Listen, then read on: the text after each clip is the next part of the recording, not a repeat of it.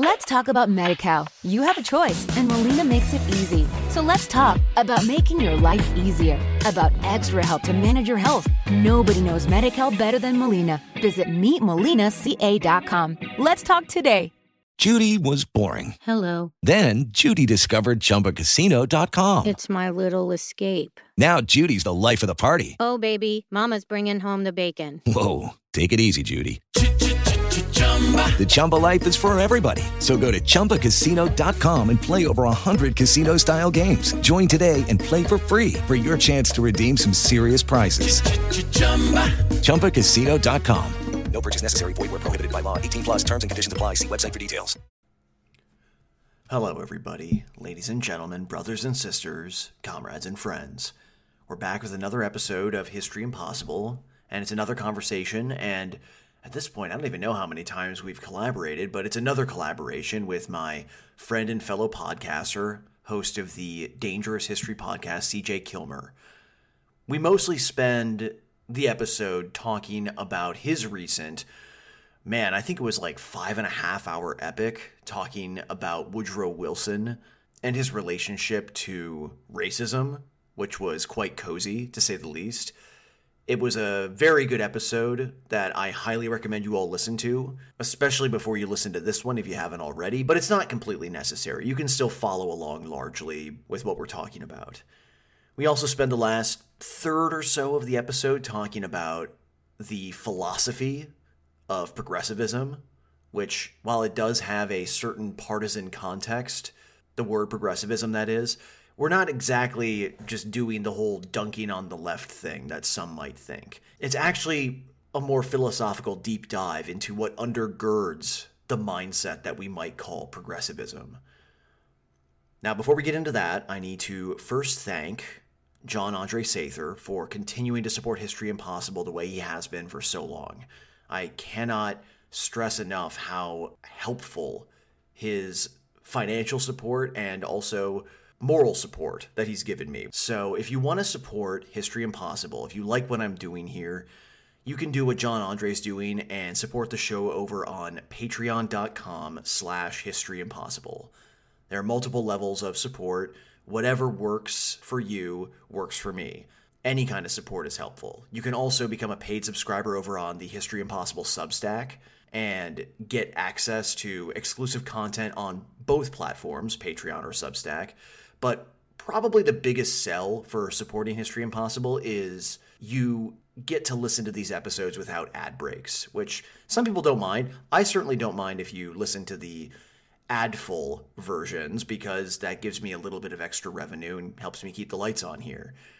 But with that said, some people don't really like to hear the ads and would rather just support me directly. So the best way to do that is to become a patron or Substack paid subscriber.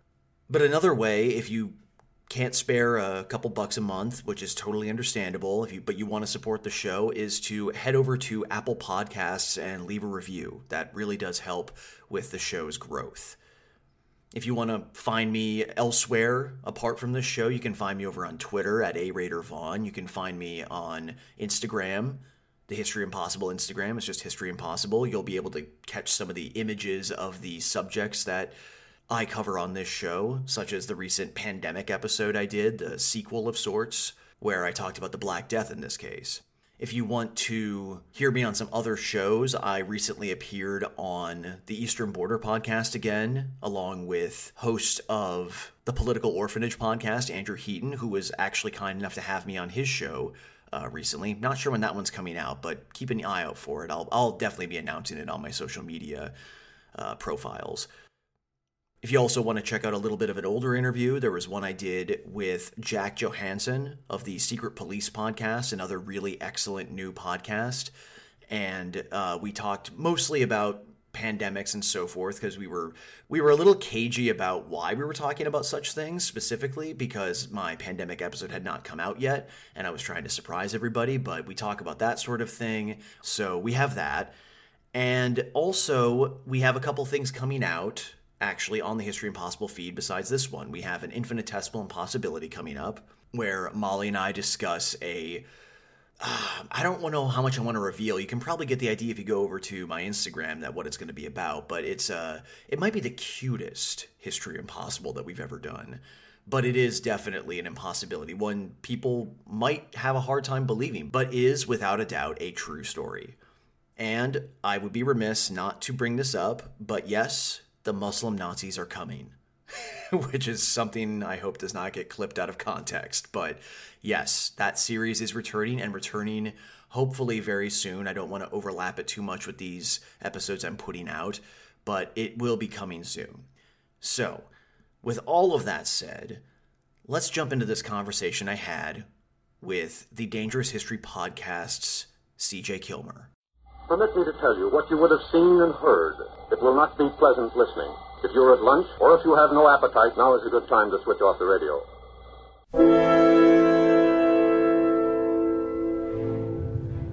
An ancestor of mine maintained that if you eliminate the impossible, whatever remains, however improbable, must be the truth. Die europäischen Rassen sollen die Ausrottung des Judentums in Europa sein. One who knows that another war can utterly destroy the 7,000 years. I wish I could say tonight that a lasting peace is in sight. I don't see any American dream. I see an American nightmare.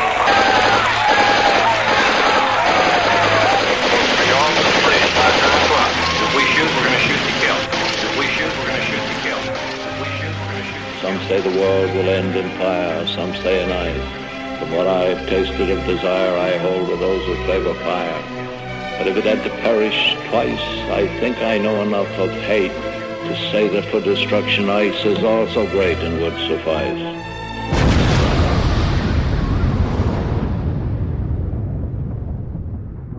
This is History Impossible. And then I'm just thinking I can bring this up later. But anyway, let's see. How am I going to introduce this? I guess I'll just go. Okay. I am here with CJ Kilmer for, I don't even know how many times we've collaborated at this point, but you're definitely, I think you and I have definitely collaborated more than anybody else in our space. Cause I think this might be like our 10th or something like that collaboration. And I wanted to have you on my show because you recently, semi-recently at this point, put out an incredible episode as part of your also incredible Woodrow Wilson series that I honestly hope never ends, but I get the feeling it's probably entering its home stretch in the near future. But you put out, I want to say, the longest episode you've done so far on the man, and it was Woodrow Wilson with regards to race, which I think is actually a good subject, especially for people who might be more skeptical to the view you and I take about Woodrow Wilson and progressivism in general, because I think you've pointed this out, that the way people talk about Woodrow Wilson now, even the people who want to defend him, they always have that jaundiced eye about how he regarded race. You know, the excuses they make for him aside, because we can probably imagine those, they are willing to admit that he probably wasn't the best with regards to this question. So I think it's a good entry point for a lot of people to become skeptics of Woodrow Wilson, to be the most charitable you can be of the man. But I thought your episode was so good and so thorough, and it highlighted an unsung hero of American history, especially Black American history, which is Monroe Trotter, which we can get to him later. I really wanted to talk to you about this stuff and about this particular subject, but with that said, I was just thinking we would start by you just giving the bullet points or the summary or the elevator pitch for why Wilson was essentially not the hero people might think he is with regards to the relations between white and Black Americans. Yeah. So my take on Wilson differs in many ways from the standard establishment take on Wilson. The standard establishment take on Wilson, and progressivism, particularly of the corporatist variety, has been kind of the default political ideology of what I would call the American establishment since at least the 1910s, if not maybe even earlier. And so Wilson is obviously one of the leading lights of that movement, first as an academic and then as a politician. And because of that, and that type of progressivism has been the dominant default ideology of the American political system for over 100 years at this point. And it's been even more overwhelmingly the dominant default ideology of academia for since at least the 1890s. Like when Wilson was a professor, that was already largely a done deal that progressivism took over academia. In many ways, progressivism created American academia as we know it. And so because of that, modern day historians overwhelmingly will not be too tough on Woodrow Wilson. And so the standard academic establishment line on Wilson is he was mostly great. He did all these wonderful things. He gave us the Federal Reserve, thank God for that, and the income tax, and thank God for that, and all these other wonderful progressive reforms that were just desperately needed. And, thankfully he got America into World War I, because we all know that was on the right side of history to do that. And they'll, at most with World War I, a few of them will be good enough to sort of say like, yeah, he was kind of bad on civil liberties during the war and did kind of go too far. So somebody like I mean, I think we should give credit where it's due, where people are willing to say, yeah, maybe the Espionage Act wasn't a good idea. Yeah. Well, a good example of this is David Kennedy, who is, I think, a Stanford historian, and he's what I would consider like a very good and competent academic historian, and doesn't have the same radical ideologies I do, but he's at least honest and fair, I think. And he's got a book on Woodrow Wilson on sort of like the domestic side of World War I mobilization called Over Here. And he does expose a lot of the dark side of the civil liberties violations and whatever like that. So some honest academic historians, which are not many, will acknowledge that aspect. And then they'll often, if they're very establishment, they'll often be like, oh, and he had this great idea for the League of Nations. It's just tragic that he wasn't able to get the U.S. Senate to ratify the Treaty of Versailles and have the U.S. join the League of Nations, because if only he had done that, we would have got started on the UN even earlier than we did. And this would have, led to World War II probably not happening if only the U.S. had been part of the League of Nations. But yeah, the one big thing that even the establishment has to admit about Wilson is that he was a racist. That's just too big to sweep under the rug anymore. But he was a product of his time, CJ. Like, he was just a product of his time. We can't obviously admit that about Thomas Jefferson, but when it comes to Wilson, that's different. He was a product of his time. Yeah. Thomas Jefferson, George Washington, these are just basically, the worst monsters of history because they own slaves. Absolutely. Yes. But yeah, and another thing that a lot of the establishment historians, even who kind of dig in a lot to Wilson and race and who admit it was like a dark side of him, even then they'll often, in my opinion, get his racism wrong, because, and there's a few exceptions that I mentioned in the episode of historians who I agree with their take on Wilson and race, but it seems like a lot of establishment academic historians, they take a very almost kind of superficial and dismissive view of Wilson's racism, where they just will sort of say like, well, he was born in the South and grew up in the South, and during and in the aftermath of the Civil War, and so therefore he just sort of had like this default Southern bigotry racism. Whereas my view is, no. I mean, that may have been like kind of the starting point of some of his views on race, but that his racism was different from like the racism of an average like working class Southern Klansman or something.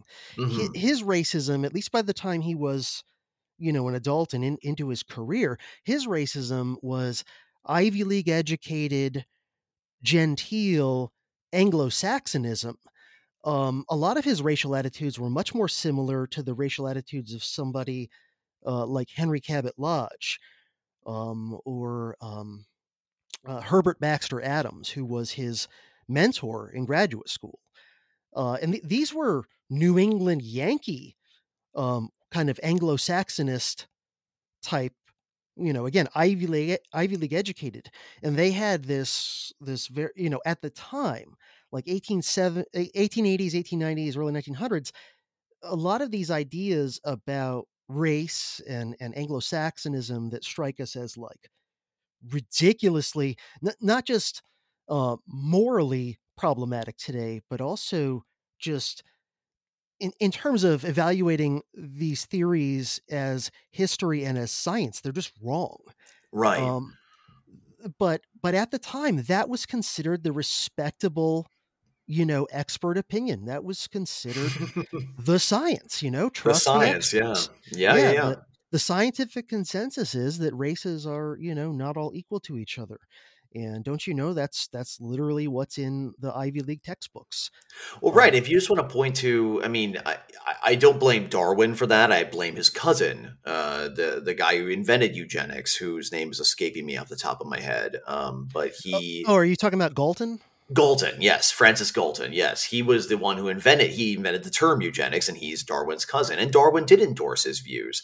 And you have this quote unquote scientific idea that the human race is segmented. There isn't human race, there's human races, was the idea from folks like Galton. And they just reached their, well, we'll get to this later, I'm hoping, but they basically just that was not going to just suddenly be forgotten. Like, people thought it was the cutting edge, as you're saying. Yeah. It was the science, the capital T, capital S. Yeah, and sometimes people will sort of say like, well, the eugenicists and people like that and the Anglo-Saxonists, they sort of like hijacked or bastardized Darwin's ideas. Oh, what's the book?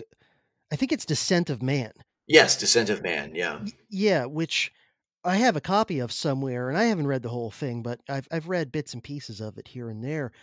And unless my memory's off, which is quite possible, but I'm pretty sure it's in Descent of Man, where he's got like explicitly eugenics-y sounding racial thoughts about different ethnicities of human beings. I'm pretty sure it's in Descent of Man, where in particular he kind of goes on a tear against the Irish, among other things. And I mean, that's one of those moments where I'm like, well, he is British, so yeah. And that was a very common thing amongst both British and American Anglo-Saxonists, where very often, overall their ideology would be like, well, because they didn't just think in terms of like today, people who think in racialized terms often have relatively few but large categories of people. It's like white people, black people, Asian people. But in the Anglo-Saxonist ideology of 100 plus years ago, they didn't really think of like white people as one thing. They made lots of distinctions between different ethnicities of white people. Let's talk about Medi-Cal. You have a choice, and Molina makes it easy. So let's talk about making your life easier, about extra help to manage your health. Nobody knows Medi-Cal better than Molina. Visit meetmolinaca.com. Let's talk today. With Lucky Land Slots, you can get lucky just about anywhere. Dearly beloved, we are gathered here today to... Has anyone seen the bride and groom? Sorry, we're here. We were getting lucky in the limo and we lost track of time. No, Lucky Land Casino, with cash prizes that add up quicker than a guest registry. In that case, I pronounce you lucky. Play for free at LuckyLandSlots.com. Daily bonuses are waiting. No purchase necessary. Void where prohibited by law. 18+. Terms and conditions apply. See website for details. And typically, the more north and west you went in Europe, the better the white people were. So, your highest people are your Anglo-Saxons, your Teutons, and maybe your Scandinavians. And then, lower white people would be like your Italians and Greeks and whatever, and maybe your Slavs. But they would, the most Northwestern Europeans you could think of, and also, by the way, physically like the palest, right? Very often the Irish. They often got put in their own little category of like, these aren't really white people. They're mongrels, as they would probably call them, or whatever. Yeah, I mean, and Wilson, as you've pointed out, actually, I think you've been talking about Wilson's Anglo-Saxonist tendencies I want to say since the first episode of your series. I don't want to, am I right in remembering that? You've been talking about it for a while. Yeah, I mean, I don't remember where in the series I first brought it up, but it's been something that's been on my radar because I first became aware of this whole Anglo-Saxonist ideology as, a dominant way of looking at the world amongst both the British and American elites of the turn of the last century. I've been aware of that as a distinct ideology since graduate school, when I was studying the British Empire, and I read a book that I still have a copy of today. It's actually kind of hard to find now. That I think I referenced a bit in the episode about Wilson and race explicitly, and the author, I think his name is Stuart Anderson, and the title is Race and Rapprochement. And it's all about, like, first off, explaining this ideology of Anglo-Saxonism as sort of intellectual history, right? And so, quoting guys like, Madison Grant and Francis Galton and these sorts of characters. Yeah. And then, looking at the way, like, the American elites, who were mostly Northeasterners in terms of region and identity, the elites of the time in academia and the political world, and kind of in terms of cultural and social elite influence, it was more than anything, it was people of New England Yankee ancestry, people who can trace their ancestors back to like the Mayflower or something, the Cabots, the Lodges, the Adamses, several members of the Adams family. And, it wasn't like a lot of Southern elites bought into this as well, but like it was really coming from the New England Yankee lineage people ultimately, and their Anglophilia. And then the fact that, this was a dominant ideology being used to justify the British Empire at the time. And then a lot of American, WASP, New England elites, they were very Anglophilic. They wanted to like be the equivalent of the British aristocracy, but in America. A lot of these blue-blooded New England families. And so this was what was being taught at Ivy League schools. It's also what was being taught at Johns Hopkins University, which is where Wilson went to graduate school. And, it's a very distinct racial ideology. It's kind of its own thing.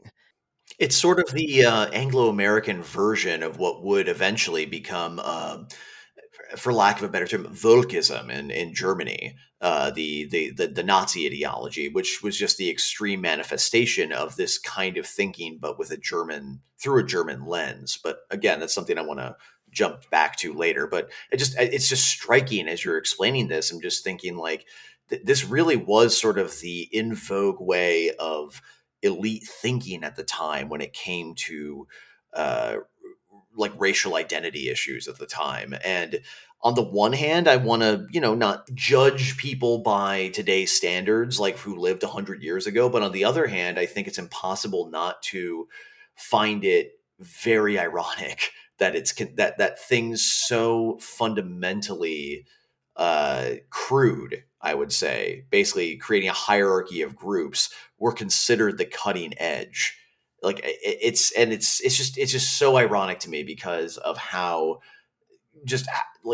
we've kind of come so far in terms of our understanding of human identity being, well, some of us, I'll say, as being so individualistic. That's really you can talk about group identity, but just how we've come to this place where we do hopefully realize that these group identities don't actually have very many qualitative differences, if any, I would say. But like these people were really into the idea of highlighting these differences and saying, no, these are distinct and important differences.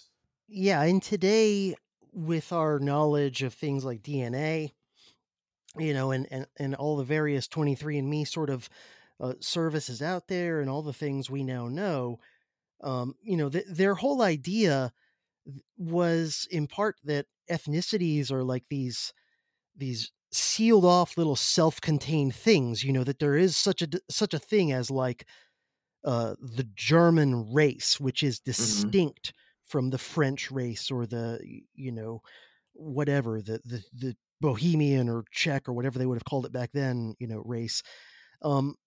Rather than, as we now know, like people are always throughout history, they're moving around, they're intermingling, they're interbreeding. So like there is no pure ethnic group hardly anywhere other than maybe some super isolated hunter-gatherer tribe in the most remote part of the world. That this whole idea of racial purity is just, a lot of nonsense, which is not to say that there's, not like that historically people who, come from Ireland tend to look differently than people who come from West Africa, and to pretend that like there's nothing, there's no, that race actually is entirely a social construct, but that it's not these rigid, self-contained, isolated categories where you can just sort of say like, oh, Anglo-Saxons over here, Celts over there. And like, really? There's no, there's no crossing of the streams as far as that goes. Well, right. And and that's the other thing too, is that like they not only wanted these isolated, they basically saw it as like isolated circles essentially of ethnic groups and whatnot. But these isolated circles were, according to these people like Woodrow Wilson, isolated and in a pyramid-like hierarchy. That's the big takeaway. That's what makes it into what we would call today a racist ideology, correct? Yeah, for sure. The idea was that, and I think Wilson's views evolved somewhat over the course of his career on this. Like, I think in the early stages of his academic career, he was just sort of like a carbon copy of the previous generation's Anglo-Saxonism. Because again, guys like Herbert Baxter Adams, sort of founding fathers of American Anglo-Saxonist ideology were the mentors of people like Woodrow Wilson. I think it got a little bit more hazy, maybe is the best way to put it, in Wilson's mind over the course of his career. Like some of the categories, I think, sort of became a little bit less distinct, and maybe his beliefs, at least about certain groups, softened a bit. But for sure, he had a teleological view of history. He believed that history, all societies ultimately, in the grand sweep of history, were evolving towards a particular endpoint. And so in his view, this endpoint was what he called modern democracy.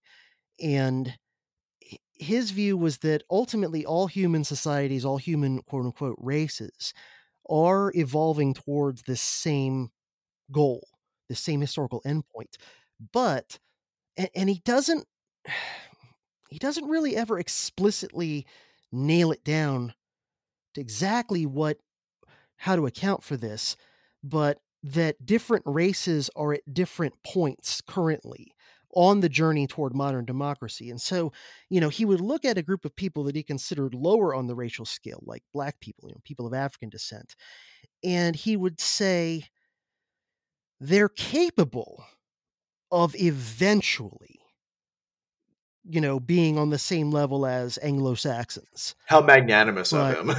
Yeah, which, I mean, it's better, I guess, than the more, extreme, unrepentant racists like, Thomas Dixon, who wrote The Klansman that became Birth of a Nation. Like, Dixon's view was like, Black people are just eternally bad, just like eternally inferior, broken. No amount of education, no amount of, anything is ultimately going to make them even remotely capable of being the equal of white people and of, living in a predominantly white democratic society successfully. So I guess Wilson's a little bit more, generous in that he's like, well, eventually, maybe in a few centuries, you guys will be our equals.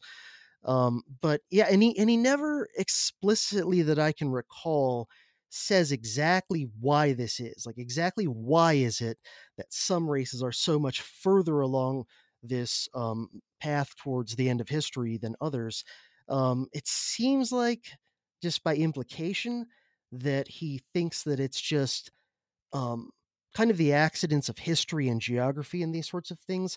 He definitely seems to have thought, which was a very almost universal belief amongst intellectuals of his time period, that like physical environment plays a role.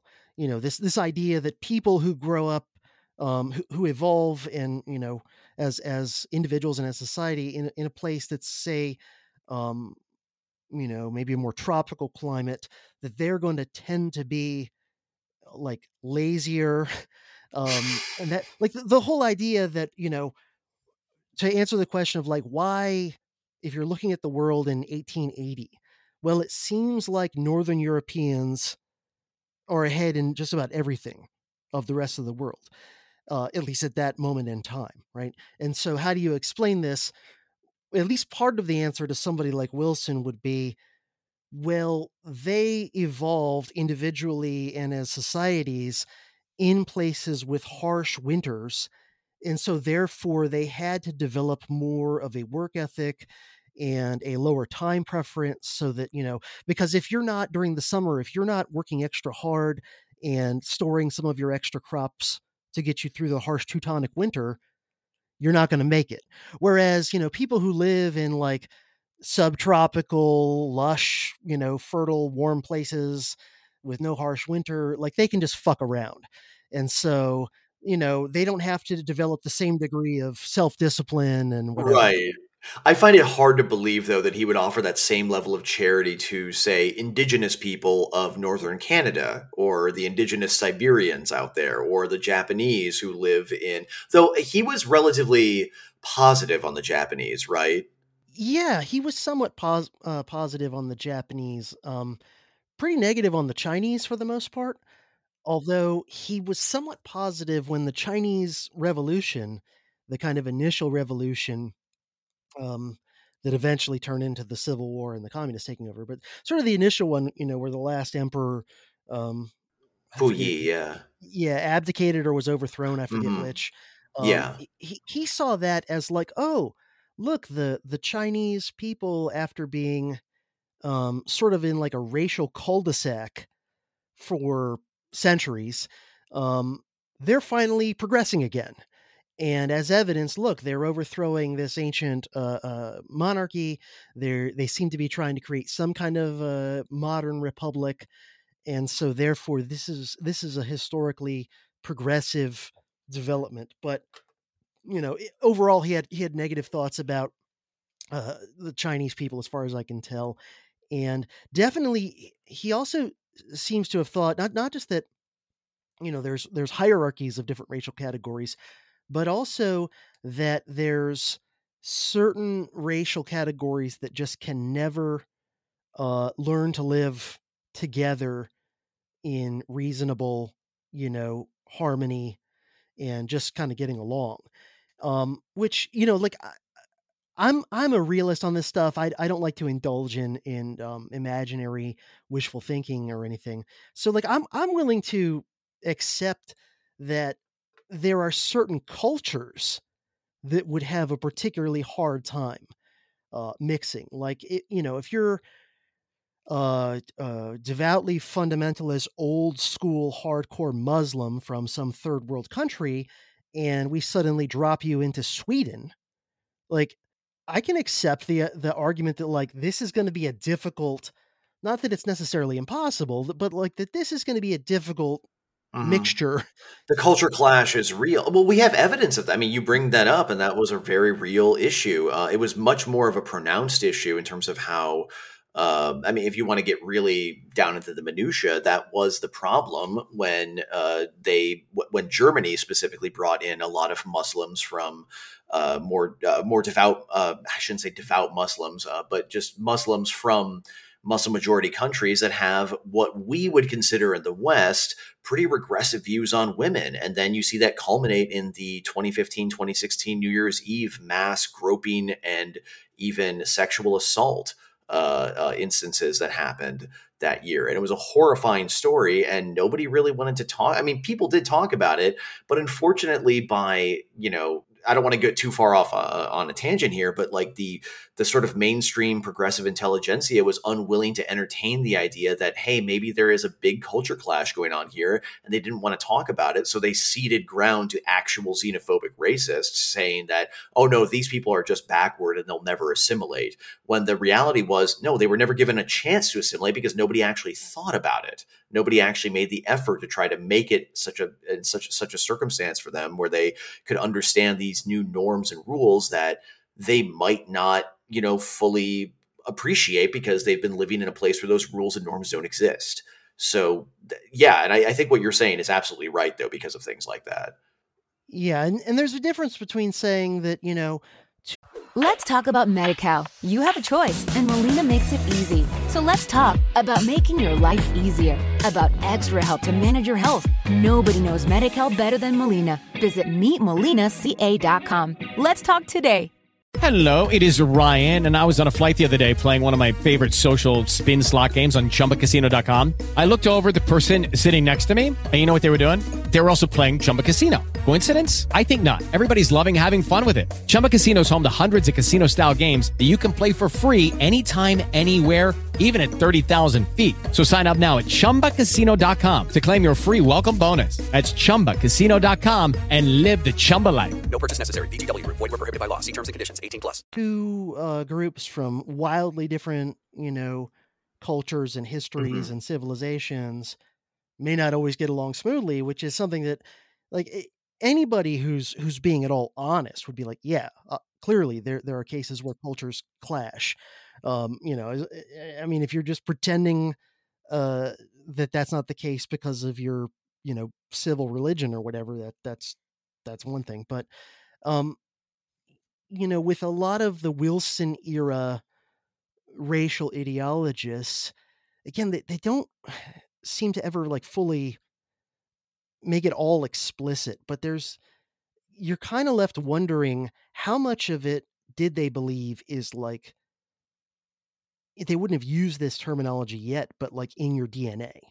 How much of like why, I don't know, a typical white American or a Chinese person, why they're so different and seem to have such incompatible cultures from the standpoint of like 1900.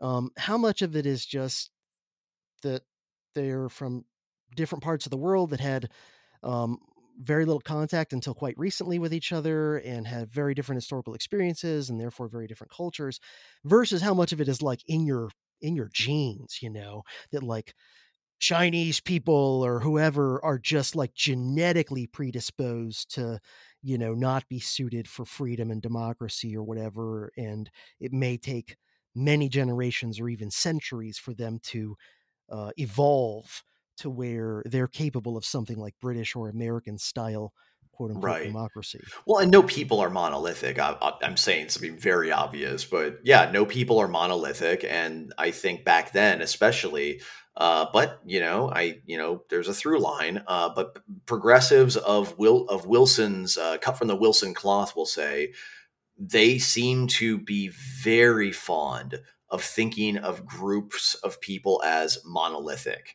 where instead of thinking of them as groups of individuals who all have their own priorities and self-interest, which is, sort of fundamentally why I find progressivism, broadly speaking, as an ideology so distasteful in a lot of ways, is that it doesn't account for how we're all we're all snowflakes. I'm just going to say it. We're all snowflakes. We're all unique. And they just don't want, they like Wilson could not abide by that way of thinking, I would imagine. Yeah. And this is one of those things that I think actually Jordan Peterson gets quite right. Despite all my criticisms of him, especially in recent years. But, one of the points that I've heard him make that I think is very, very correct is he says, look, when in like the modern wokist theology, I would call it, they're arbitrarily only picking a few categories on which your entire identity as a human being is supposed to be based. And they're ignoring a million other potential, because like we all have many different identities in a way. It's like, yeah, we have our ethnic identity, but then we have our, identity in a thousand other ways. The hobbies we're into, our mental illness. I mean, fill in the blank, anything. Yeah. Like, why is it just race, sex, and broadly defined sexual identity and preference? Why are those the only things that define you as a human being? Why isn't it that It used to be possible that you could bridge those sorts of divides by other common things, like, hey, we're all fans of football, and regardless of our different races and, sexual preferences or whatever, like, hey, we can all just be football fans and bond over that, or, we can all be into comic books and bond over that, or we can all be, whatever it is. We can all be musicians, we can all be I don't know, jazz musicians, and like, who really cares that, like, you're gay and I'm not, or you're black and I'm white? Like, we can, but yeah, the progressive, at least the dominant strain of progressivism, always wants to reduce it down to very specific things that are aspects of your identity, but they want to make it reductionist where, like, that's it. That is literally all that matters. I can completely understand you and categorize you as an individual if I just know your race, your sex, and your, sexual identity and preference and whatever like that. That's all I need to know about you. That's all you are. It's very dehumanizing in a way. It's extremely dehumanizing, and hence why I think it's kind of beautiful when I do see a sort of, I mean, like, it again, within the different priorities within groups, but like why you see mass rejections of things like labels like Latinx or Latinx, however you say it, like how that is pretty much 98%, 97% hated by most Spanish speaking people, because it just does, it's not the language. It's a form of colonialism in its own way. And that actually, funny enough, really reminded me of old school progressivism. That was one of those little instances where I was just thinking, nothing has really changed with people of that mindset. It really is kind of the same mentality of, like, we need to create groups that fit our mold rather than look at the groups as they, exist, on their own. They don't, like, it's almost like they see it as a form of guidance. Oh, we're providing guidance. We're providing a way to live life in a way that conforms to not just our way of looking at the world, but the correct way of looking at the world. And I would think that is sort of, in a way, the underlying psychology of progressivism in a way. I wanted to ask you about something that Wilson was very fond of saying regarding race, specifically the relationship between white and black Americans at the time, which does have historical context, of course, but he was very fond of talking about, we need to reduce friction, no friction. And there's so much there, but I wanted to let you explain that a little bit, like, and maybe give some examples of what he meant by that. Yeah, that most frequently came up, and it was one of his favorite sort of phrases and concepts to drop into racial conversations. It most frequently would come up in regard to issues of segregation, and that would be sort of his excuse for why he was perhaps instituting segregation somewhere. Well, he had reinstituted it, correct? Like, in Washington, D.C., there hadn't been much segregation, at least within the government or something. They had, like, desegregated it, and then he brought it back, right? Yeah. He I wouldn't say that there was no segregation within D.C. and within the government, but it was nothing like rigid Jim Crow, de jure, explicit, like, blacks have to use this bathroom kind of thing. I'm sure that there were informal, discriminations and things happening where, like, if you were a black employee of a government department, you probably had slightly lower odds of getting the next promotion than a white competitor in the same, job. But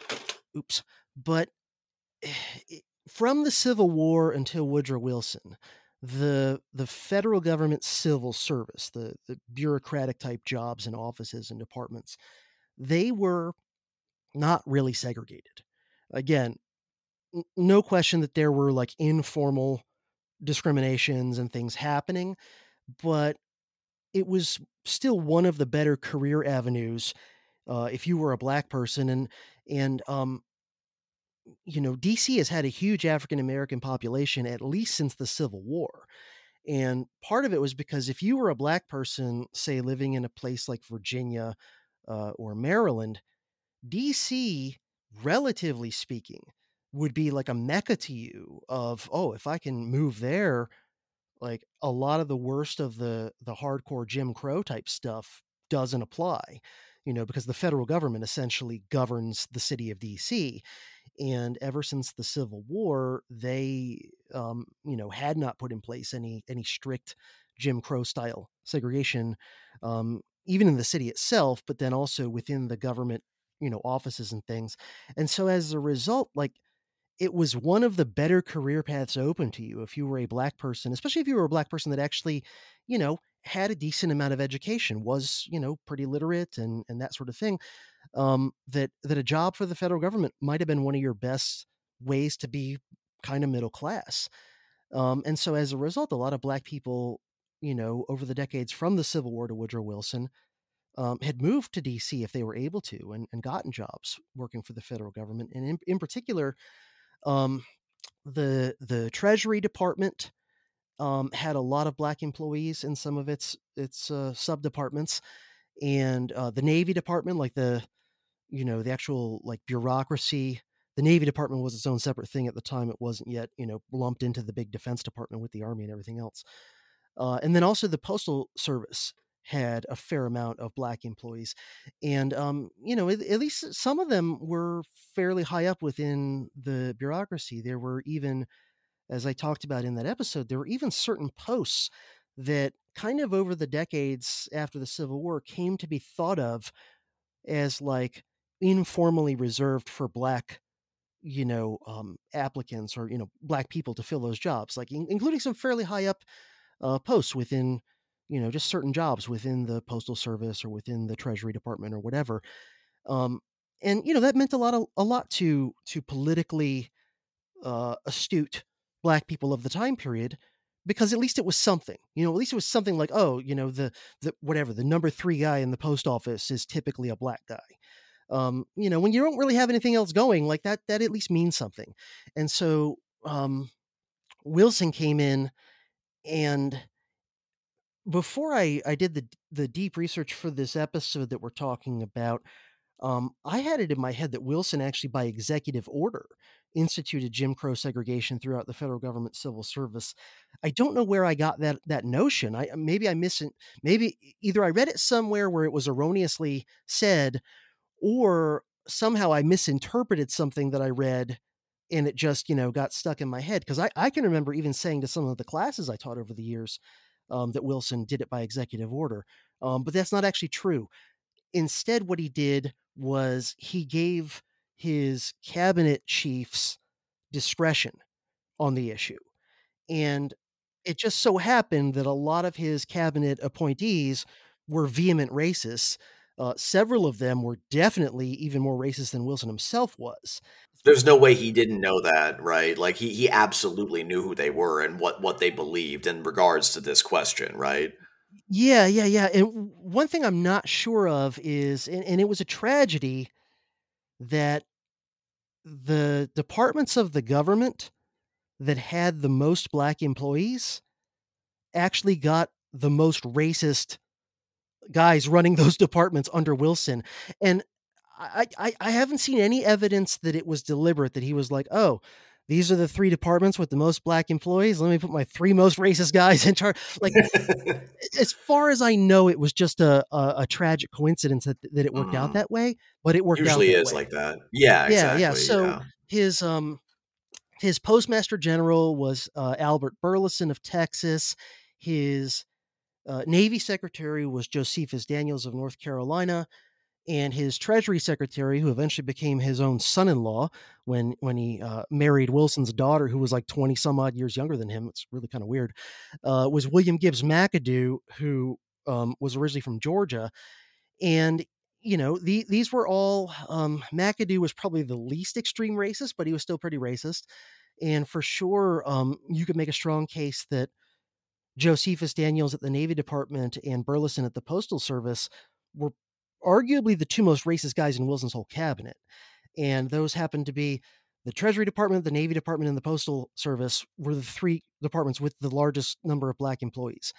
And so Wilson basically allowed those guys to, within those departments, institute very rigid Jim Crow style segregation of like separate facilities and, doing everything you can to minimize things like black and white employees working side by side physically in the same offices and using the same facilities and using the same lunchrooms and things like that. And so, the way it often worked out was that black employees of those departments were more likely to be laid off or to stop getting promotions and be sort of like incentivized to look somewhere else for a job. Just in general, their conditions were made difficult, right? I mean, imagine, for years you've been working for the Treasury Department in DC, and you've been using the same office and the same bathroom and whatever as everybody else. And then suddenly they're like, all right, from now on, when you have to go to the bathroom, you've got to walk a half a mile, down the block to a black bathroom. And you can no longer eat lunch in the convenient lunchroom right here with everybody else. You've got to go to a special designated area. And also like you start to notice that, I'm not getting promoted as often as I used to under previous regimes. So, a lot of black people resigned just because, in protest against these policies or just because it, destroyed the morale. And he also significantly increased the degree of racism and segregation in the U.S. military under his watch. So prior to him coming in as president, the Navy was relatively integrated. Now, again, like absolutely there was still discrimination against black sailors and black, naval bureaucrats of the Navy Department, where they didn't get promoted as often or as highly, like no question. But, just because of the reality, especially of when you're deployed on ships, right? Like you don't have too many options, especially if it's on a smaller warship, of like making sure that all of your black crew members stay in their little, confined area and don't, use the same facilities. Like you might not have a choice. And so just for sort of pragmatic reasons, the Navy was relatively unsegregated, again, from the Civil War to Woodrow Wilson for like 50 years. And then Josephus Daniels, who was Wilson's Navy secretary, he was a hardcore racist. He was also, by the way, a super hardcore progressive. And those two things are not mutually exclusive, of course. I'd say they tend to be related. We could say. Yeah. So, I mean, especially back then, like old school racists. Yeah. Many of them were progressives and vice versa. And so Josephus Daniels institutes hardcore segregation in the U.S. Navy, both for like the actual military personnel as well as for the civilian, bureaucrats of the department. And eventually it got to the point where for quite a long time, the U.S. Navy just simply wasn't recruiting any new black, members. Really for a good chunk of time between like World War I and World War II, there were very few black people even in the Navy. And then the Army before Wilson was fairly segregated. Like, people often have heard of like the Buffalo Soldiers and other, famous. The Harlem Hellfighters come to mind too. Yeah. But that's a little later, but yeah. Yeah. But where you would have these all black units, and for a long time they would only have white officers. But it wasn't always 100% Jim Crow, airtight segregation in all times and places. It would sort of vary with like what unit you were in, the circumstances under which you were deployed or whatever. And there were instances before Wilson where you did sometimes have black and white soldiers, sharing facilities, being more or less side by side, whatever. But Wilson, again, he didn't push it, but he also didn't push back when his cabinet secretaries were like, all right, we're going to institute hardcore Jim Crow. So, yeah. Well, and he would justify it to bring back the term, he would justify it as a means to reduce friction. Like that was always what he loved to say, which like I'm sorry, I just got to make the modern day parallel. I'm sorry, in the context of reducing friction, I see no qualitative difference between what Wilson was allowing to happen within his own government and these pushes in usually very elite college spaces to have quote unquote black only spaces, things like that, like self-segregation. And while if people want to segregate themselves, that's their business. But at the same time, the rhetoric seems to be pretty much in line with let's reduce friction. They wouldn't use those terms, but they like today, but people who would advocate for these segregated spaces would invoke things like safety or basically just terms that would imply that an integrated space would cause friction in so many words. And I see no qualitative difference there. It's who's implementing it is the only difference, but the actual mentality is exactly the same. Yeah, this benevolent sounding paternalistic idea of it's the same impulse that's behind safe spaces and trigger warnings in a way, right? Right. It's like we're going to shield you from any even discomfort, let alone physical conflict or danger, but even discomfort. We're gonna be your nanny and protect you. That was his justification for keeping segregation where it was already established and not doing anything against it, and also his explanation for instituting segregation where it didn't already exist or where it only existed a little bit before, like in the government itself.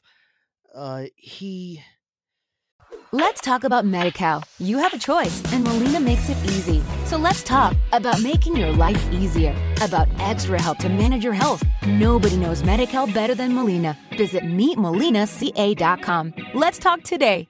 Hey guys, it is Ryan. I'm not sure if you know this about me, but I'm a bit of a fun fanatic when I can. I like to work, but I like fun too. It's a thing. And now the truth is out there. I can tell you about my favorite place to have fun. Chumba Casino. They have hundreds of social casino style games to choose from with new games released each week. You can play for free anytime, anywhere. And each day brings a new chance to collect daily bonuses. So join me in the fun. Sign up now at ChumbaCasino.com. No purchase necessary. VGW. Void where prohibited by law. See terms and conditions. 18+. And the thing that I hit him with, and it's also it's doubly, not sure the right word, tragic maybe, unfortunate that he was the first Democratic Party candidate for president to get any significant number of black votes whatsoever. He was not the first.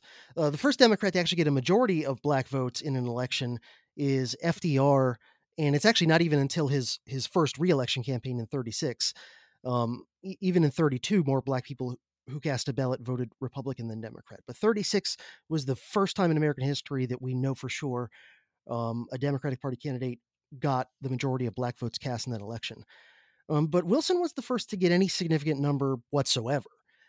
And this kind of makes it doubly, problematic that he then is, like, even by the standards of the time, he's a bit more racist in policy than most. Like, Teddy Roosevelt was definitely a racist, but Teddy Roosevelt didn't, institute segregation in all of the departments that had black employees, Yeah. And like Grover Cleveland, who was the previous Democratic president, I should say I'm somewhat of a fan of Grover Cleveland because in my view, he's like the last generally, relatively good Democrat president, because he's an old school Democrat of the kind of, small government, kind of proto Ron Paul type of a Democrat. Whereas Wilson is the first Democratic president of like the big government progressive sort of a strain of Democrats. And, Cleveland was also, by the standards of the time, decent on race. He was a Northern Democrat. He was from New York. So, and he had to tolerate the Southern Democrats as a part of his coalition. So, you could accuse Cleveland of like not taking enough stands against racist policies, maybe. But at the same time, Cleveland didn't institute rigid segregation throughout the federal government. He also those positions, like I mentioned before, that were considered by that time period sort of like informally reserved for Black people, in certain government departments, Cleveland appointed Black people to those sorts of jobs when he was president. And Cleveland even, went up against Congress once or twice on that, where Southern senators would say, like, no, we're not going to confirm your applicant to be, such and such office at the post office. And Cleveland actually fought back against racist senators on a few of those appointments and won, and, got his Black appointees installed. And with Wilson, even the few times that he did try to appoint a Black person to a fairly high position that had been held by Black people previously, as soon as the racist senators started to raise a bit of a fuss, in almost every instance, Wilson would just immediately fold and, Reducing retract friction. the nomination. Yeah, exactly. And in the point that I tried to make, and I probably didn't make it as concisely as I might have, maybe people would accuse me of being a little too long-winded at times, but there's worse attributes for a podcaster, I guess. I was gonna say we're history podcast. We're long-form history podcasters. That we have to be long-winded. Yeah. I mean, if you can sum up the historical context in 10 minutes, isn't it, 6 times as good to do it in an hour? I mean, so, but the point I made was basically that he claimed to believe that Black people were, in the long run, capable of eventually evolving up to the level of white citizens. And that in some long run of history, maybe eventually Black and white people could kind of live side by side on conditions of rough equality. But he also thought, like, but that's so far off in the future, it's not even, on the horizon as a doable thing in anyone's lifetime that's currently living. And so my point is, like, you're never going to start to erode, because he would say things like, if you let Black and white employees mingle together in the same facilities and so forth, there's going to be tensions. There's, and it's going to be mutual. There are going to be white employees that don't like being around Black people and vice versa. I just gotta cut in, because, like, what does he think human interaction in general is like? There's always tensions, no matter who's talking. Like, does he not? He must not have understood that, or if he did, he was being willfully ignorant. I mean, I just can't wrap my head. I mean, like, yeah, I guess you could say, okay, well, in the case of white and Black employees being in the same lunchroom, maybe a racial issue could come up. But hey, maybe they just are going to have tension because one of them likes the Yankees and the other one likes the Red Sox or whatever. It's like tension is inherent to human interaction. Like, I'm sorry. It just, that is the part. I remember you talking about this, and I was on a run, and I didn't do it, but I was very close to yelling at my phone, what the fuck is the matter with you, Wilson? Like, what do you think the human experience is? Yeah. And it also, his statements on this struck me as him just being sort of lazy and cowardly and kicking the can down the road.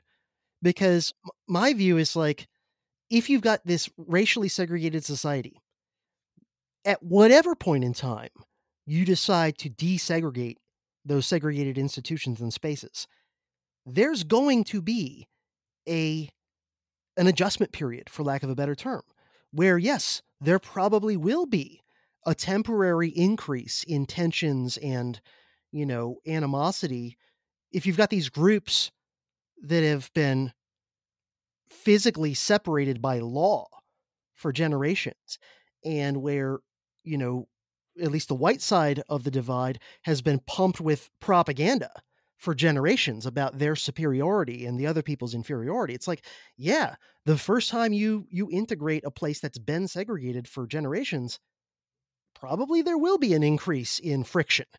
But at the same time, if you're never willing to go through that transition phase where things maybe get a little bit uncomfortable, you're never going to solve the problem of segregation, because you're just going to keep kicking the can down the road. You're just going to say, well, like, imagine if somebody of the same mindset as Wilson was still around in the 1950s and 60s running things. They'd be like, Yeah, but if we desegregate all the schools, like there's probably going to be some racial tensions and even some violence in some cases that'll happen. It's like, there were yeah, people who were saying that too. That's what's so funny about it. It's like it's the idea of well, and I think honestly, this is me maybe being too much of a mind reader or a cynic, one might say, but I think that the real reason why he wanted to quote unquote reduce friction is if he just integrated and created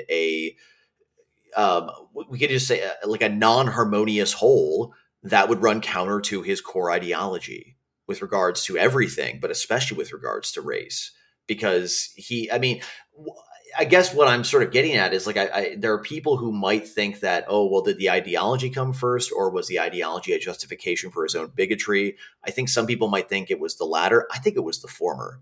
I think his ideology did not allow for him or people like him to believe that integration was something desirable, at least in the short, at least when he was doing things, when he was in power. And I'll give the devil his due. Sure. That there was one piece by an academic historian on Wilson and race that I read and that I cited a bit in my episode that was pretty close to my take on Wilson and race. There are a few things here and there that I differed on with this guy. And I'm blanking on the historian's name, but it was basically like an essay or an article length piece that was in a collection I have of pieces on various aspects of Woodrow Wilson. And he made a point that I think is valid, that Wilson, to his credit, evolved a bit on race questions related to like citizenship and nationality in regard to some of the white but non-WASP ethnic groups. In particular, Catholics, especially Irish, and Jews, actually. Wilson, by the latter part of his academic career and then continuing into his political career, he was pretty good on Jews and Catholics, again, especially the Irish, by the standards of that time period. And like you can even look at when he was running Princeton, when he's president of Princeton, he adamantly refused to allow the admission of any black students. But he did have, admittedly fairly small numbers, but still he did have Catholic students, coming into Princeton and Jewish students coming into Princeton in small numbers. And if memory serves, I think he appointed the first Catholic and the first Jewish faculty members, I believe, of Princeton. And then, as president, in regard to those groups, at least, he was pretty good by the standards of back then. I asked the question in the episode, and I have no answer because I can't read the guy's mind. But how much of him being pretty good on Catholics and Jews is like a genuine heartfelt evolution? Because I think earlier in his, as a younger man and as early in his academic career, a lot of his mentors would have been almost as vehemently bigoted against Catholics and Jews as they were against blacks, like a lot of the progressive academics who were his professors. And so, I give him credit that he evolved on those, but like how much of his becoming more inclusive with Catholics and Jews in regard to questions of American citizenship, how much of that is genuine heartfelt evolution? Because like, I don't know, maybe he got to know more Catholics and Jews and realized like these aren't horrible people. And how much of it is just simply the reality of the Democratic Party at the time, that Wilson was a Democrat, had been born and raised a Southern Democrat, and Catholic and Jewish voting constituencies happened to be two of the big pieces of the Democratic Party coalition at the time. And so pragmatically, he kind of realized, like, I can't be a dick to Catholics and Jews because I'm a Democratic politician running for president. I need the votes of Catholics and Jews as part of my coalition to get me into the White House. And, those two things are not mutually exclusive, right? Because people often are ideologically more amenable to changing their mind on issues if it also happens to benefit their career, So I'll give him his credit. Like you can find other, Anglo-Saxonist, eugenicist, progressive type intellectuals of his generation who still would argue things like that, Irish Catholics can never really be good American citizens. Jews can never really be good American citizens. Italians can never really be good American citizens. And, Wilson was better on those groups. But yeah, Yeah. in Well, regard to non-white groups, still mostly pretty bad. right, and you mentioned this. It came up in when you were talking earlier about the sort of. I think you did use. I do like the word tragedy to describe like the level of support that Wilson got from Black Americans in his election. It wasn't as big as you say as it was 20 some years later with FDR, but I think that the best example of that tragedy, but also I think heroism, comes from a character you spent some time with in this episode that I really want to highlight for my listeners who haven't listened to your episode yet, and that's William Monroe Trotter, who I had never heard of until you talked about him. And you know what? I'm just not going to give any more preamble. Who is William Monroe Trotter? How was he connected to Wilson? And how did he stand up to him? Basically is what I'm asking. Yeah. So, Monroe Trotter, and from what I've read, yeah, his name was William Monroe Trotter, but he typically just kind of went by Monroe Trotter. He was a Black civil rights activist and intellectual, and I'm blanking on the name of it, but he ran one of the leading Black newspapers of sort of like a radical civil rights perspective at the time.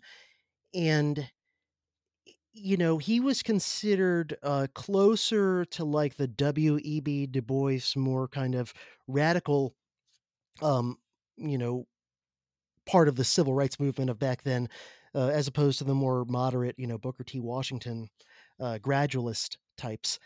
And he was one of several very prominent, kind of progressive Black leaders who endorsed Wilson in his first run for the presidency in 1912.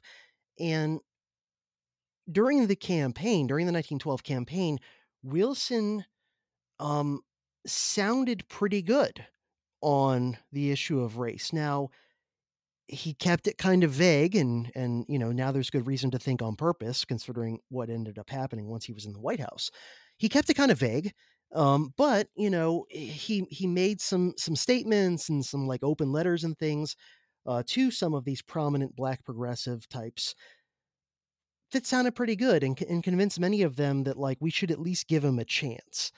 And to be fair, part of it was because the Republican Party had been really just kind of like half-assedly pandering for a while. For a while, in the aftermath of the Civil War, a lot of Republican politicians seem to have been at least somewhat genuinely concerned with Black rights and things like this, and did do some things and whatever. But by the time you get to the turn of the century and into the early 20th century, a lot of it was just kind of like half-assed pandering.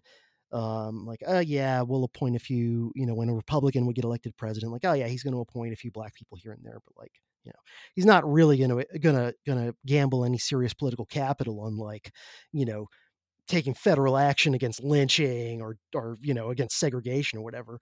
And so, understandably, a lot of Black leaders who had been, solid Republicans for decades were like, what is this getting us? Okay, we get a few appointees every few years, but whatever.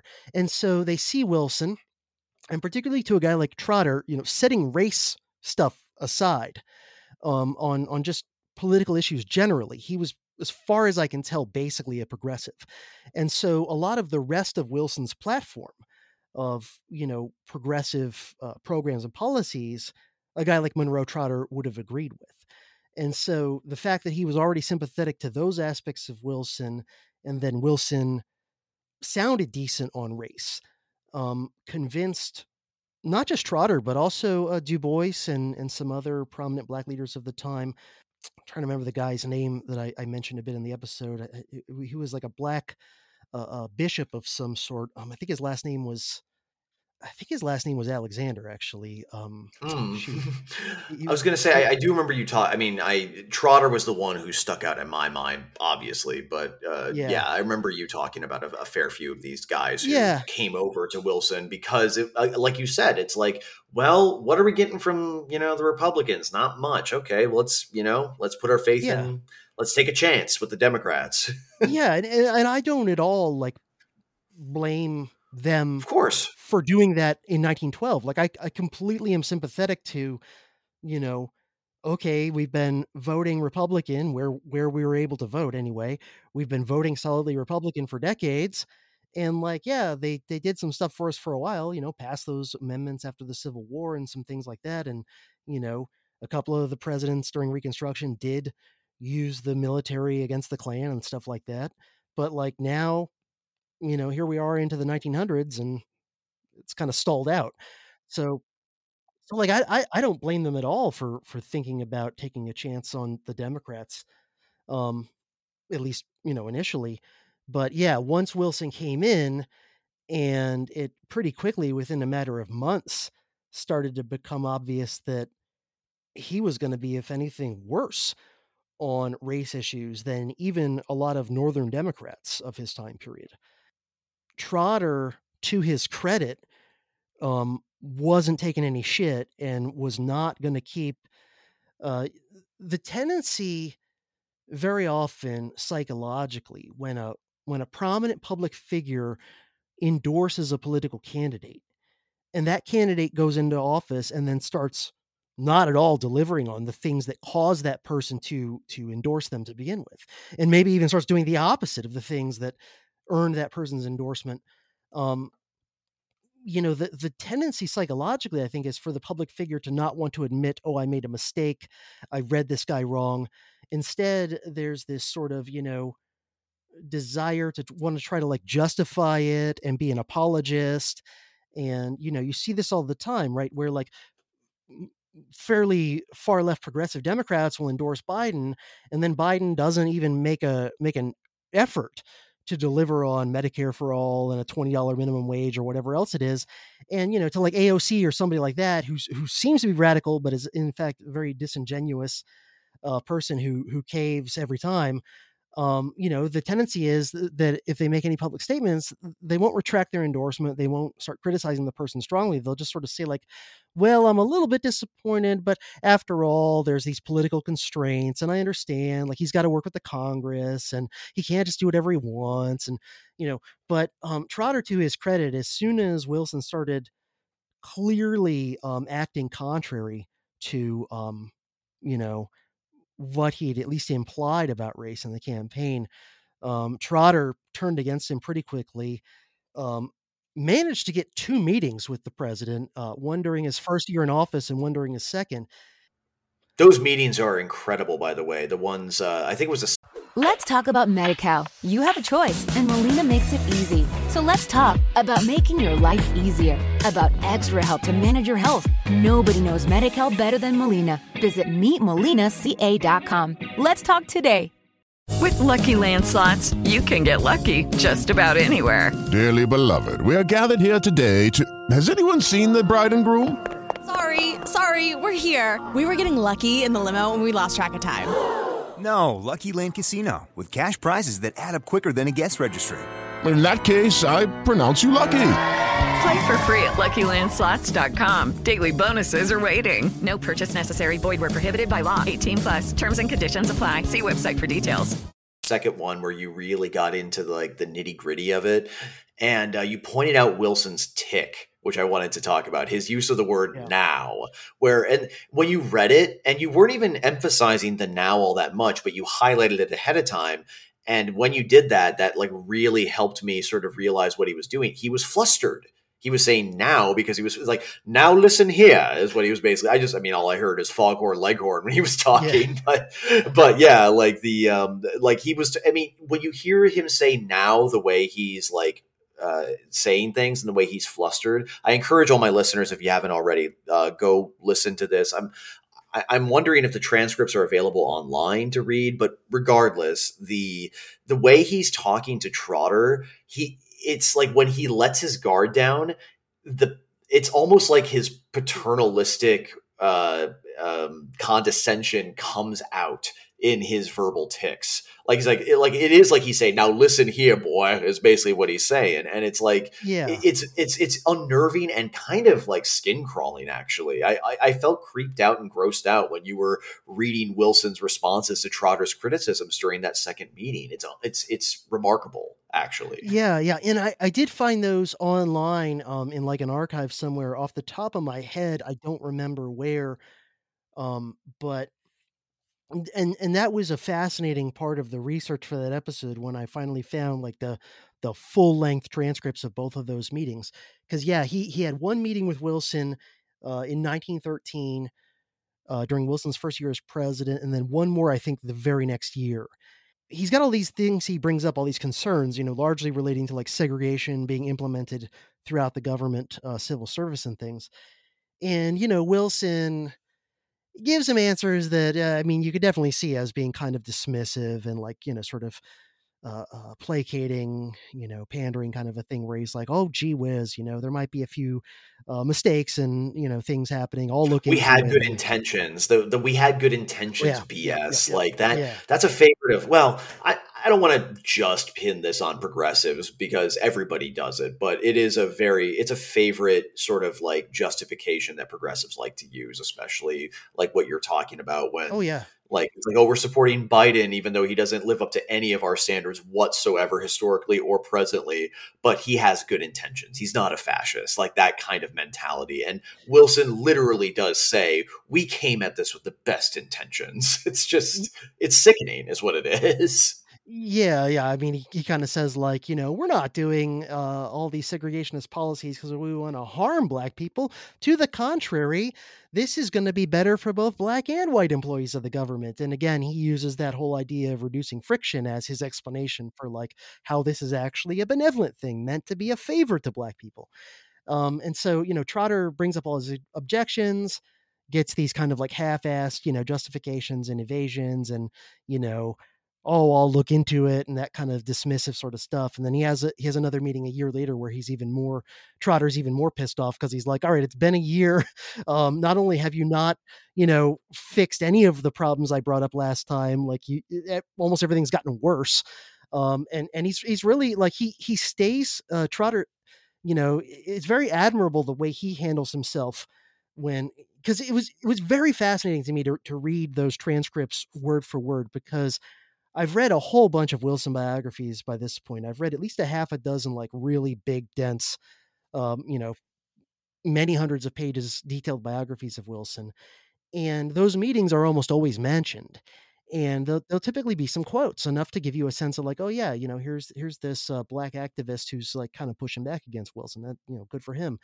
But it's totally different when you read the entire thing word for word of the whole meeting, because Wilson had a secretary there doing shorthand, taking down notes that now are transcribed into longhand. And because like you were saying, like you get to watch not just what they're saying, but through the transcript, you can kind of get a sense of even how they're saying it sometimes.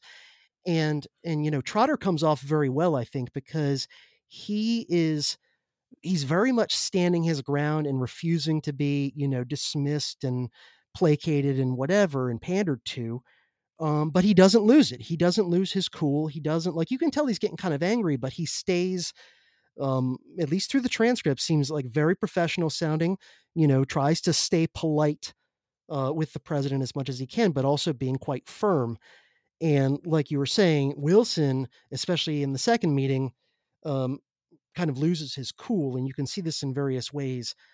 But yeah, part of it is verbal tics coming out, and we all have verbal tics. I mean, somebody can go back through this podcast or any of my podcasts and identify all of my tics, and I promise you, I'm already aware of them because I do my own editing. I was going to say, I think all of us are very aware of our own verbal tics. And please don't go back. We already invited it. It's going to happen. It's going to happen. Yeah, but regardless, nobody is more aware of their own verbal tics than a podcaster who does his or her own editing, But yeah, it comes out where you can tell, and the biggest one is starting sentences off with now, which in the transcript it's very often, now, comma, blah, blah, blah, blah, blah. Now, I'm telling you. Now, you brought this up last time. Now, I'm telling you, blah, blah, blah. And yeah, it's simultaneously, I think, a symptom of Wilson losing his cool, because he typically was a very skillful communicator, and I don't think exhibited a lot of verbal tics normally, either in speeches or conversations. So it's a symptom that he's losing his cool and getting flustered. And yeah, in that he's also in losing his cool, his deep-seated racist attitudes, I think, are starting to become manifest. Whereas in the initial phases of the meetings where he's not losing his cool, if you just read that, you wouldn't get and you knew nothing else about Wilson, you wouldn't get a sense that he was a racist. Whereas when he starts to lose his cool, yeah, it comes across as sort of condescending and paternalistic. He's absolutely talking down to Trotter. I mean, and he reveals it too with just the way, specifically with what he's saying. Like you said, it's when he loses his cool, it's the mask drops. And the real, just to use another, what I'm sure some listeners consider an insufferable modern day analogy, but I think we need to do it with Wilson, especially. It's kind of like when you see crazy Antifa activists calling black police officers the N-word. It's like you're really showing what's going on in your head. You're trying to find an excuse to let your racism out. That's what Wilson was doing. And he wasn't trying to find an excuse, but he had an excuse in his mind, because this guy was not listening to reason, is probably how he saw it. But in reality, the guy was just saying, no, what you're saying to me is complete BS. I am not tolerating this. And that's why I think Trotter deserves so much more attention. I mean, are you, just on a side question, are you aware of any biographies specifically of Trotter? Like, is he somebody who gets much historical play? That's a good question. I'm not aware of any biographies of him, but okay. I've never specifically looked for one. Yeah. So, I came across a fair amount about him in other sources as I was researching for the episode on Wilson and race. And, I've looked at his Wikipedia page, and some basic things like that, just to get some broad, context of kind of who he was and what he did. But yeah, I've never specifically gone looking for a biography about him, so maybe there is something good out there. But yeah, he was a guy, I knew his name because I had read so many Wilson biographies where he comes up and these meetings are at least mentioned. But, I didn't know very much about him at all until researching for this episode specifically. And yeah, I was very impressed because he gave Wilson a chance. He publicly endorsed him as a prominent black leader. He endorsed Wilson in 1912. But within 2 years, he was like, I'm done. This guy is clearly, full of shit when he says things that sound like he wants to help out black people in civil rights and everything. And I don't trust him, and I regret that I ever endorsed him. And actually, he supported Wilson's opponent in 1916 and never... never went back at all to supporting Wilson or even the Democratic Party after that. And so, I respect that, where he's like, all right, you say you want to help out, my people. Okay, I'll give you the benefit of the doubt. You say you want to help us out. All right. And then, none of this, I'm going to start going into apologetics gymnastics mode, coming up with excuses of why not only are you not doing anything to improve the condition of black people, you're actually making it worse. No, like fuck you. I gave you my support and you completely failed. And did worse than just not delivering. You did the opposite of what we would have wanted. And so fuck you. I'm done supporting you. And he absolutely was living by the principle of fool me once. Well, the I like calling it the George W. Bush principle. But you know what I mean? Like the fool me once, shame on you. Fool me twice, shame on me. And he was just like, okay, fine. Like you fooled me twice. Because he gave him one chance after he, gave him his endorsement and said, and then when it wasn't met, he just said, like you said, fuck you, I'm done. And to me, that is one of the best embodiments of democracy for all its flaws. Like that's democracy in action right there. It's saying, hey, I had your ear, Mr. President, and you listened to me and you said you would do something and you didn't do it, well then fine. We live in a democracy. This is a marketplace of ideas in so many words, and your ideas fucking suck, and I'm going over here. Like, I love that. I think it's beautiful, honestly. Yeah. And, think about it too, the stones it would take to be a black guy in 1913 America. You're having a meeting with the president, who is a white guy originally from the South that has at least some racist baggage in his background. And that you would go into a meeting with the president in the White House and refuse to let yourself be steamrolled or dismissed or placated or whatever, and to just stand up to him essentially and say, no, I'm not going to let you gaslight me. You said you were going to try and, fix these situations, and everything's getting worse. I brought receipts. I have like literally, specific examples of all the racist shit I'm talking about. And I'm not going to let you just sort of like pat me on the head and dismiss me with a few bromides or whatever. Like, I'm calling you out. And so, yeah, that also, earned a huge amount of respect from me for Trotter. And, the other thing that I got from reading those transcripts all the way through word for word was, and I already had this to a degree from reading so many of Wilson's speeches and so many of his academic writings, but like how much of a bullshitter he could be when he wanted to be, where there were two things in particular in his exchanges with Trotter on this sort of a vein that stuck out to me. One is he repeatedly said to Trotter things like, this shouldn't be a political issue, which is just like, that makes he's like, it's not a political issue. It is a human issue. Like, what the fuck does that even mean? Right. We're talking about, I'm banging my head against the wall here. yeah. You're the president of the United States, and we're talking about issues of government policy. How the fuck is that not political inherently, no matter what? Right. If you want to talk about human issues, become a priest. Like, asshole, like, don't be the president. Like, that's not your job.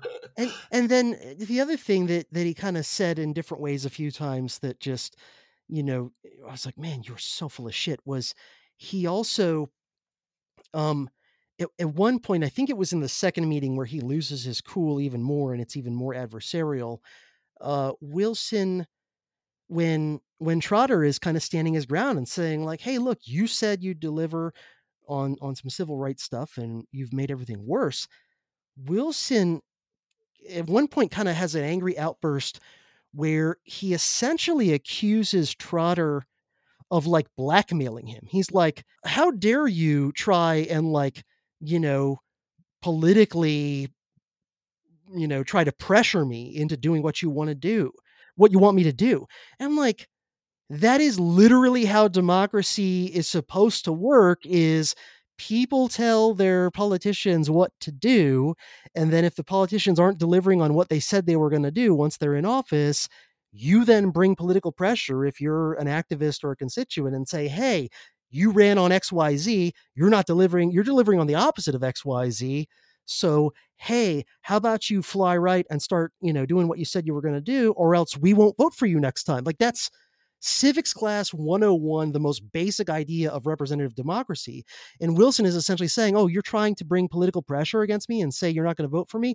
Well, then, fuck you. I'm not going to allow myself to be blackmailed by you. And the whole time I'm thinking, I bet you we could find countless instances where it's, white activists, white politicians, whatever, bringing political pressure on Wilson, and that's not his response. Whether he bows to it or not, whether he agrees with it or not, his response isn't like, "Oh my God, you're going beyond the pale by trying to politically blackmail me." His view would be, whether he agreed with the pressure or not, his view would be like, "Well, that's how democracy works. Different citizens and groups and whatever try to pressure their politicians, and that's just the way it works."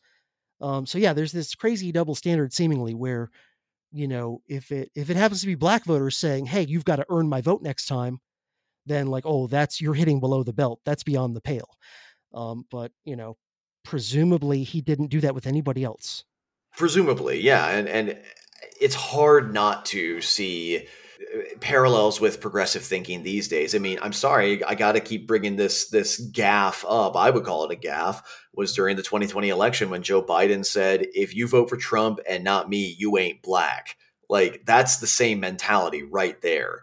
It's not just an old man thing. That is an ideological mentality. I really do think that. And it's disturbing and dehumanizing, to use the word you brought up earlier. I think it's one of those things that kind of, at least in regards to the race question, kind of shows Wilson as the prototype for how things have largely been throughout the 20th century and into the 21st. I think we might be reaching a point where that's changing. But I think when you look at Wilson and how he treated people like Monroe Trotter, you get a very good window into that mentality, the core mentality of how it's not even just like how people in progressive spaces treat marginalized voices. It's also just a window into how anti-democratic they are at their core. And Wilson, I'm sure this is not news to you, comes off as pretty anti-democratic when he's saying that you coming to me as as a black man and like saying you don't like what I did and repeatedly standing up to me like that is a form of blackmail. Like, that's just that's another mask off moment. It shows how little regard he has for democracy in general, I would think. Even if it's selective based on race, I would imagine that he probably had that in mind. If somebody who was white stood up to him more than once on the same issue, he would probably feel like he was, or at least express that he's being blackmailed by this. You know what I mean? Yeah. One instance I can think of. Let's talk about Medi-Cal. You have a choice, and Molina makes it easy. So let's talk about making your life easier, about extra help to manage your health. Nobody knows Medi-Cal better than Molina. Visit meetmolinaca.com. Let's talk today. With Lucky Land Slots, you can get lucky just about anywhere. Dearly beloved, we are gathered here today to... Has anyone seen the bride and groom? Sorry, we're here. We were getting lucky in the limo and we lost track of time. No, Lucky Land Casino, with cash prizes that add up quicker than a guest registry. In that case, I pronounce you lucky. Play for free at LuckyLandSlots.com. Daily bonuses are waiting. No purchase necessary. Void where prohibited by law. 18+. Terms and conditions apply. See website for details. Where he seems to have had a somewhat similar or parallel reaction is in regard to Republican hesitation and reservations about the Treaty of Versailles, where he, again, regardless of what anybody thinks about whether the U.S. ratifying the Treaty of Versailles, would have been a great thing or not, whether it would have had a huge positive effect on subsequent history or not, setting aside what you think about the Treaty of Versailles, I think it's just objectively the case that Wilson potentially could have gotten the thing ratified if he had just been willing to kind of negotiate in good faith a little bit with some of the Republican congressional leaders and maybe, give them throw a couple bones to them, address some of their reservations about the treaty that, were not like essential aspects of it. And okay, let's change this one thing over here. Let's throw in a caveat over there, whatever. And hammer out some sort of compromise. But yeah, he it's interesting how he kind of selectively would turn on his kind of default Manichaean setting, where with the Republicans who had problems with the Treaty of Versailles, he suddenly would just go very Manichaean instead of saying, well, can I persuade them? Can I, maybe try and compromise with them a little bit, throw a few bones to them to get what I want in the big picture passed. Instead, it was more just like, nope, the battle lines are drawn. And instead of trying to work with them, he tried to appeal directly to the American people to then in turn pressure their congressmen, which, hey, he's inciting political blackmail, right? But of course, when he does it, it's not political blackmail, right? When he tries to bring popular pressure on members of Congress, that's all well and good. But, heaven forbid some citizen activists, particularly if they happen to be black, try and directly appeal and pressure him politically, right? So, yeah, I mean, there's double standards, there's elitism, there's Manichaeanism, all these sorts of things. But for sure, I think what you see with Wilson, just as a personality trait, but that also characterizes a lot of progressives ever since, is this kind of combination of elitism and entitlement. This idea that it also sort of ties in with like this idea of the inevitable march of history towards some teleological utopia. It's all kind of bound up together, where, look at the way that the progressive establishment reacted to Donald Trump defeating Hillary Clinton in 2016. It's really obvious that most progressive Democrats, especially, kind of the more establishment progressive they are, their view was like, this wasn't supposed to happen. Hillary Clinton was predestined to, just sort of like walk into the White House. That, I mean, everybody objectively should agree that she's the best candidate ever. And that she's going to continue the glorious march of history that we had going under Obama. And that, the stupid rubes who make up the masses, particularly in flyover country, they should have voted for who we told them to vote for and who was inevitable. Yeah. They voted against their interests is the big line. And that to this day, we hear it. It hasn't changed, even though it's been however long, 7 years since that. So yeah, it's that kind of rhetoric has always that already rubbed me the wrong way, but it really started to rub me the wrong way in recent years. And it really is that mentality that does stretch back to Wilson, that idea that I know what's best for you. Well, yeah, and it's very much an entitlement idea that I am entitled. Yeah. I am entitled to your vote. I am entitled to your support and obedience. And, I am on the right side of history. And anyone who opposes me is not just, someone with a different perspective or whatever, but good intentions. It's like, no, you are standing against what everyone agrees is the objectively right side of history. And this idea of entitlement and inevitability. And yeah, this is reflected in Joe Biden saying, if you don't vote for me, you're not black. You ain't black. Tried to put it into Ebonics there, which, if I was a black person, I would be like ridiculously offended at that entire statement. To Charlemagne the God's credit, he was just I seem to, I'm probably inserting a memory into my own head, but I seem to remember him making a face when Biden said that, just sort of like, what did you just say? And that's the right answer, is what did you just say? Yeah, I think he did kind of push back and was sort of taken aback by it.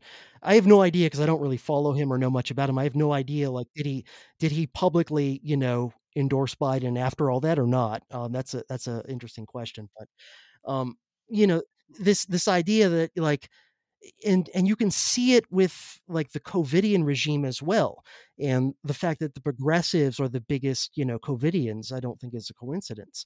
There's this idea of like this technocratic oligarchic elitism masquerading as democracy, which is what Woodrow Wilson called modern democracy. It's oligarchy with extra steps, as I'm fond of saying. And this idea that like your betters, the experts, the science, they have told you what you're supposed to do and believe. They told you to wear a mask. They told you to get these shots that we just invented last week. We know that they're safe long-term, even though we only developed them a few months ago, because magic, because we're the science, so we know everything. And, it's literally impossible to have any long-term data on these things, but also we're sure that long-term they're totally fine. All these sorts of things. And it all comes back to this idea of kind of elitism and paternalism and technocracy and entitlement, that I'm entitled to your vote, I'm entitled to your support. And it's the same way that they deal with, gay people and all these sorts of things, where, and they feel like they have the right and authority to exclude you from your own identity group if you don't fall in line politically. And so a black person who's not a progressive, or a gay person who's not a progressive, they want to like attack that. And they want to say, oh, well, if you're a black right winger or something like that, you're just a black white supremacist, or, you're a self-hating gay person if you're a gay conservative. I referenced this somewhat earlier when I made my little Antifa jab, but like, in all seriousness, I have, like, yeah, you'll see like the obvious, racists who like to parrot, myth of the 20th century on Twitter and whatnot. And those people suck, but they're kind of self-evidently crazy. But I have never seen more overt bigotry than I have seen toward, I'm not even going to say conservative, I'm just going to say dissenting Black voices or dissenting LGBTQ voices, just people who are like, yeah, you know what? I'm not on board with this project of what I like to call of describing progressives at their core as being engineers of society. That's how they see themselves.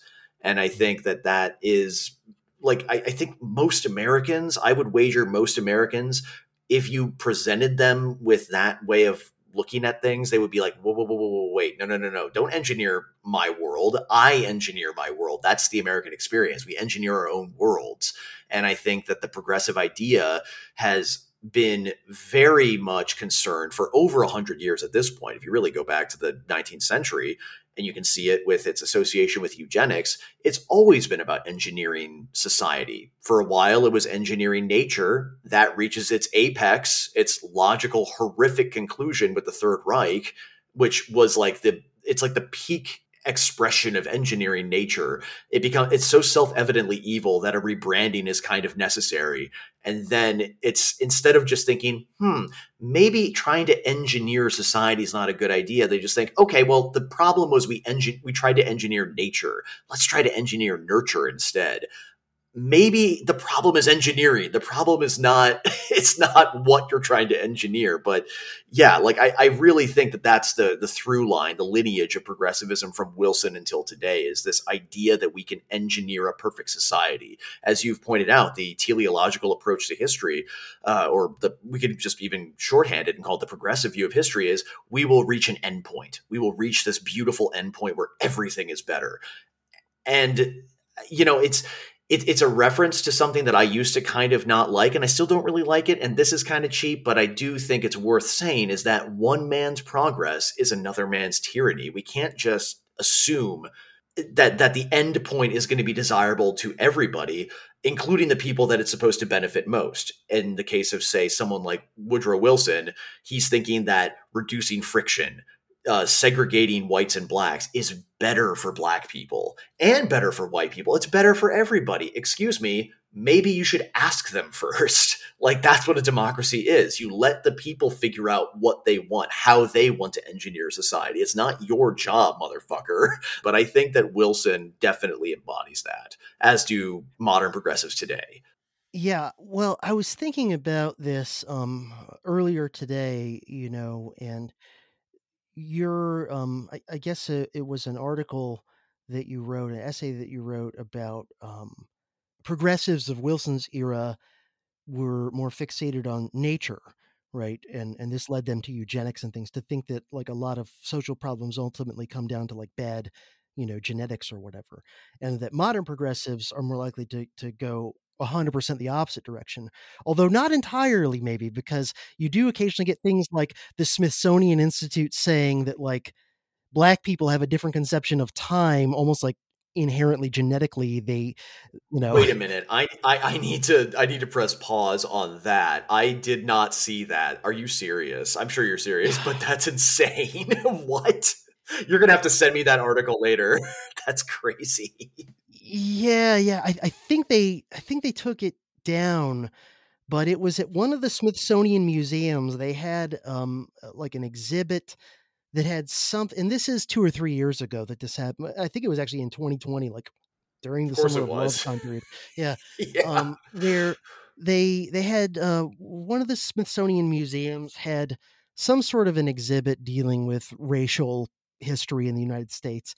And there was something in there that essentially was saying that concepts like showing up on time and being punctual and working hard and like, deferring gratification, these are all white ideas. Yeah. If you say that these are objectively good attributes, you're being a white supremacist. And it's another one of these sort of like, soft bigotry of low expectation things where it's the implication is sort of like, well, you can't expect black people to be on time and work hard. It's like they're just genetically not, they don't value that. You're speaking of it rhetorically there, obviously, but even you just saying that out loud made me uncomfortable because that's so racist of an assumption that people would make. But anyway, I'll continue, please. Well, it's one of those horseshoe moments where the racism of like the race realist, kind of like quasi neo-Nazis types, and then the beliefs of the hardcore progressive wokies like come together where it's like, white supremacists are like, yeah, black people are lazy and can't show up on time and, are dumb. And progressives are like, yeah, because, that's just part of their culture and we can't judge them for that. I'm trying to remember, there's a great YouTube video. Oh, are you talking about Ryan Long's comedy video that went super viral? The one where it's like when woke and racist agree. Yes, that's a classic video. Yeah. I'm trying to get the exact title just for anybody. In case people don't, they could just look up Ryan Long on YouTube. I think it's his most popular sketch that he's done, and it's very funny. It's one of the funniest like pieces of political satire I think from the last few years, I would say. It's and it's funny too, especially watching how there's a number of people out there who have tried to respond to it critically, just saying, "Hey, that's not true." Okay, well, explain how it's not true without saying it's different when the right does it, which I have yet to see. Yeah. Well, as soon as you start, and to me, that shows you that like the current iteration of progressivism has in many ways moved to like, it's all nurture, it's all environment, right? And this is how you can say things like, slatism, biological sex doesn't exist, and exactly. That a dude with a beard and a hairy chest and even a dick and balls can just one day say I'm a woman, and we all have to like pretend like, oh yeah, magically you're a woman, and in fact you've always been a woman. Now we have to even like even when we're speaking about you retroactively, we now have to pretend that when you were a teenage boy going through puberty you were already a woman because magically you said you are now, and this sort of thing. And so I was thinking about it, the extreme social constructivism, right? Where you say like there literally is no genetic component to anything, right? That, we're just going to pretend like, for example, there's no genetic component to things like IQ whatsoever, which, come on, let's be grown-ups here. Yeah, there's genetic components to everything, just like there's nurture components to everything. Yeah. That's why, people can be completely like destitute and poor or working class. I'm not even going to say destitute, just working class and be legit geniuses. Like Eric Hoffer, working class longshoreman, writes one of the greatest books of the 20th century, The True Believer. Like, the man was not educated. He was self-educated. He was an autodidact. Or the one of the creators of the Oxford English Dictionary, James Murray, complete poor Scottish peasant. And he is one of the smartest men of the 19th century. Like, there's clearly more than just nurture going on, but it's also insane to give, keep our eye on the ball here. It's insane to say that it's all inherited. Of course, not everything is inherited. We inherit everything like through nature and nurture as a combination. That's just a fact. And I think that when you're ideologically concerned, particularly if you are of a progressive mindset in the last 150 years, it's very clear you don't want to hear that. It's either all one thing or now all the other thing. And that is like fundamentally an insane way to look at the world. Yeah, I'm not a conservative, but I have a fair amount of sympathy for sort of like classic old school kind of Burkean conservatism. Yeah. Which, a lot of modern day American conservatism isn't that. Right, yeah. But let's talk about Medi-Cal. You have a choice, and Molina makes it easy. So let's talk about making your life easier, about extra help to manage your health. Nobody knows Medi-Cal better than Molina. Visit meetmolinaca.com. Let's talk today. With Lucky Land Slots, you can get lucky just about anywhere. Dearly beloved, we are gathered here today to... Has anyone seen the bride and groom? Sorry, we're here. We were getting lucky in the limo and we lost track of time. No, Lucky Land Casino, with cash prizes that add up quicker than a guest registry. In that case, I pronounce you lucky. Play for free at LuckyLandSlots.com. Daily bonuses are waiting. No purchase necessary. Void where prohibited by law. 18+. Terms and conditions apply. See website for details. You know, that vein of conservatism, I have some sympathy for a lot of the time, because I appreciate the humility and the sense of constraints that's in something like Burkean conservatism, where it's like those people have much more of a sense of humility in the face of infinitely complex systems. So, you know, a Burkean conservative would say, you don't want to do, yes, you want your society and your political system to be able to evolve, but you want it to only be able to do it gradually, because it's like the Chesterton's fence idea, right? That, you know, if you come across a fence, you don't want to rip it down before you have figured out why it's there. And that things like human civilizations are so complicated that you can't just say, oh, I'm going to, you know, in a top-down technocratic way, I'm just going to start redrawing society from the top to bottom, because there's going to be infinite things you don't understand that are going to cause unintended negative side effects. Human beings are not rocks that you can just manipulate and they don't, you know, change what they're doing. It's like, no, they respond to incentives and to changes and things. And a lot of times your best intentions are going to have really horrific, you know, results. And so one of the hallmarks of progressivism is this arrogance, this hubristic idea that no, if we just have the right experts, given enough power and resources, they can just, you know, ultimately even bring about utopia, and that checks and balances are a bad thing because they prevent, you know, wonderful progressive reformers from moving as quickly as they otherwise could. And so I was thinking about this transition from progressivism in Wilson's day being more focused on nature versus today, in many instances, not always, but in many instances being more on the nurture side, much more. And that, in a way, that shift makes sense because that lines up better with the other aspects of the progressive worldview that, like, no. Ivy League educated technocrats can bring about utopia if they're just given enough power with an, you know, few enough constraints on it. And it made me think of, there's this idea that's in one of Thomas Sowell's books, actually, that he talks about kind of the difference between the broadly defined progressive worldview and the broadly defined conservative worldview. Is one of the key differences being the difference between an unconstrained versus a constrained view. And I can't remember if he said just of humanity or of like reality itself, but basically the idea is that a Burkean conservative has a very constrained view of the potential of human beings, and even of things like resources and reality and what's possible. And so that's one of the main things that makes them be kind of cautious and skeptical about, you know, vast, sweeping, radical reforms upending society, is that they have a constrained view. They say, like, you know, you can't just make human beings and human society into whatever you want. There are limits. There are limits of resources. There are limits of human nature. There are limits of, you know, all these sorts of things.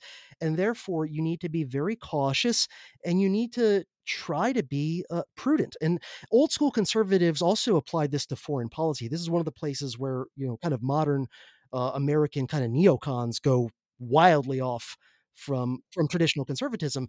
Is, you know, an old school conservative would look at something like George W. Bush saying, we're going to use military force to install democracy throughout the Middle East. An old school conservative would look at that and go, that is insane. That's like crazier than the craziest Jacobin ideas about spreading the French Revolution around the world.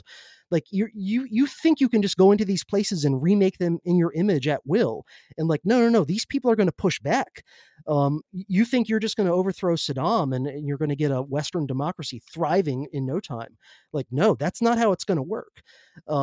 So to me, it makes sense because progressives, and I would argue that neocons and neolibs are progressives. They're just right. They're part of the tradition established by Wilson, of course. Yeah, Wilson and his ilk, I should say. Yeah, they're part of this tradition that you can use military force to, remake entire nations in your own image and install governments of your choosing, and play God. And that this will actually work out fine as long as you're, the right kind of Ivy League educated progressive technocrat. But it makes sense that progressives would over time tend to more and more come down on the side of it's all nurture, because that lines up better with the unconstrained view of human beings and of reality, right? Because if you think we can remake human beings individually and human society collectively into whatever the hell we want, then yeah, it makes sense that like a corollary of that would be the blank slate idea of human nature, and this idea that no, we can make anybody into anything just by their environment. And yeah, if an environment is way more manipulable than a person, as we have discovered. I mean, until of course outright genetic engineering becomes possible. And then honestly, I don't want to get too futurist here, but that when I thought about when we were leading up to this conversation, I was thinking about that. I was thinking, okay, so whatever the final endpoint, the logical conclusion of trying to engineer nurture is, instead of letting it go, by the time that endpoint is reached, we might be on the cusp of genetic engineering, and therefore it's just going to go all the way back to just trying to engineer nature, engineer all of humanity's problems away that way. And it basically would not surprise me if the people who jump on board for advocating for genetic engineering would consider themselves progressive, because that is so in line with how they view the world. There would have to be some political realignments, of course, where it becomes acceptable to talk about genes again, but in those circles. But I can't imagine that would catch on with a Burkean conservative. And there's a fundamental philosophical question at play that I don't think enough people ask, and maybe I'll try to ask it if I'm ever, chatting with a progressive friend of mine. That, okay, let's assume we can engineer a good society through nature, nurture, doesn't matter, but we'll say nurture because let's say we can engineer, let's say we can mold humanity into the image that we see as ideal. Why is that good? Like that question isn't asked enough. And it's a real nitty gritty philosophical question, but is it a good thing to rob? Well, okay, now I'm loading it, but is it a good thing to engineer people's experiences rather than let them engineer their own? That's the fundamental philosophical question. I would obviously say, I kind of, Freudian slip there. That's robbery. You're robbing people of their ability to create their own destiny. You're basically taking away the ability of people to really consent to living in a free society at that point. I mean, that's really the fundamental philosophical problem I think there is with progressivism, is that it's all about robbing individuals of consent and ability to create their own destiny. Does that resonate with you? Yeah, and it sort of makes me think of some of those dystopias that deal with futures in which there's a lot of genetic engineering of humans taking place and stuff. Think of a movie like Gattaca. Yeah. And great movie, by the way. This, yeah, very, I think, under-remembered today. I think it was, I think somewhat successful of a movie at the time it came out, but it wasn't a huge hit. But I think it's been kind of forgotten today, but it's definitely worth watching. It grapples with a lot of these ideas. And yeah, this idea of, is there something kind of wabi-sabi about unengineered humanity that is worth admiring and worth defending and worth protecting? Is there something, if we lived in a future where you could just, ask a scientist, your spouse is pregnant, or you're pregnant if you're the woman, which I can actually define if someone needs me to, that you could just ask a scientist, okay, I want my kid to be,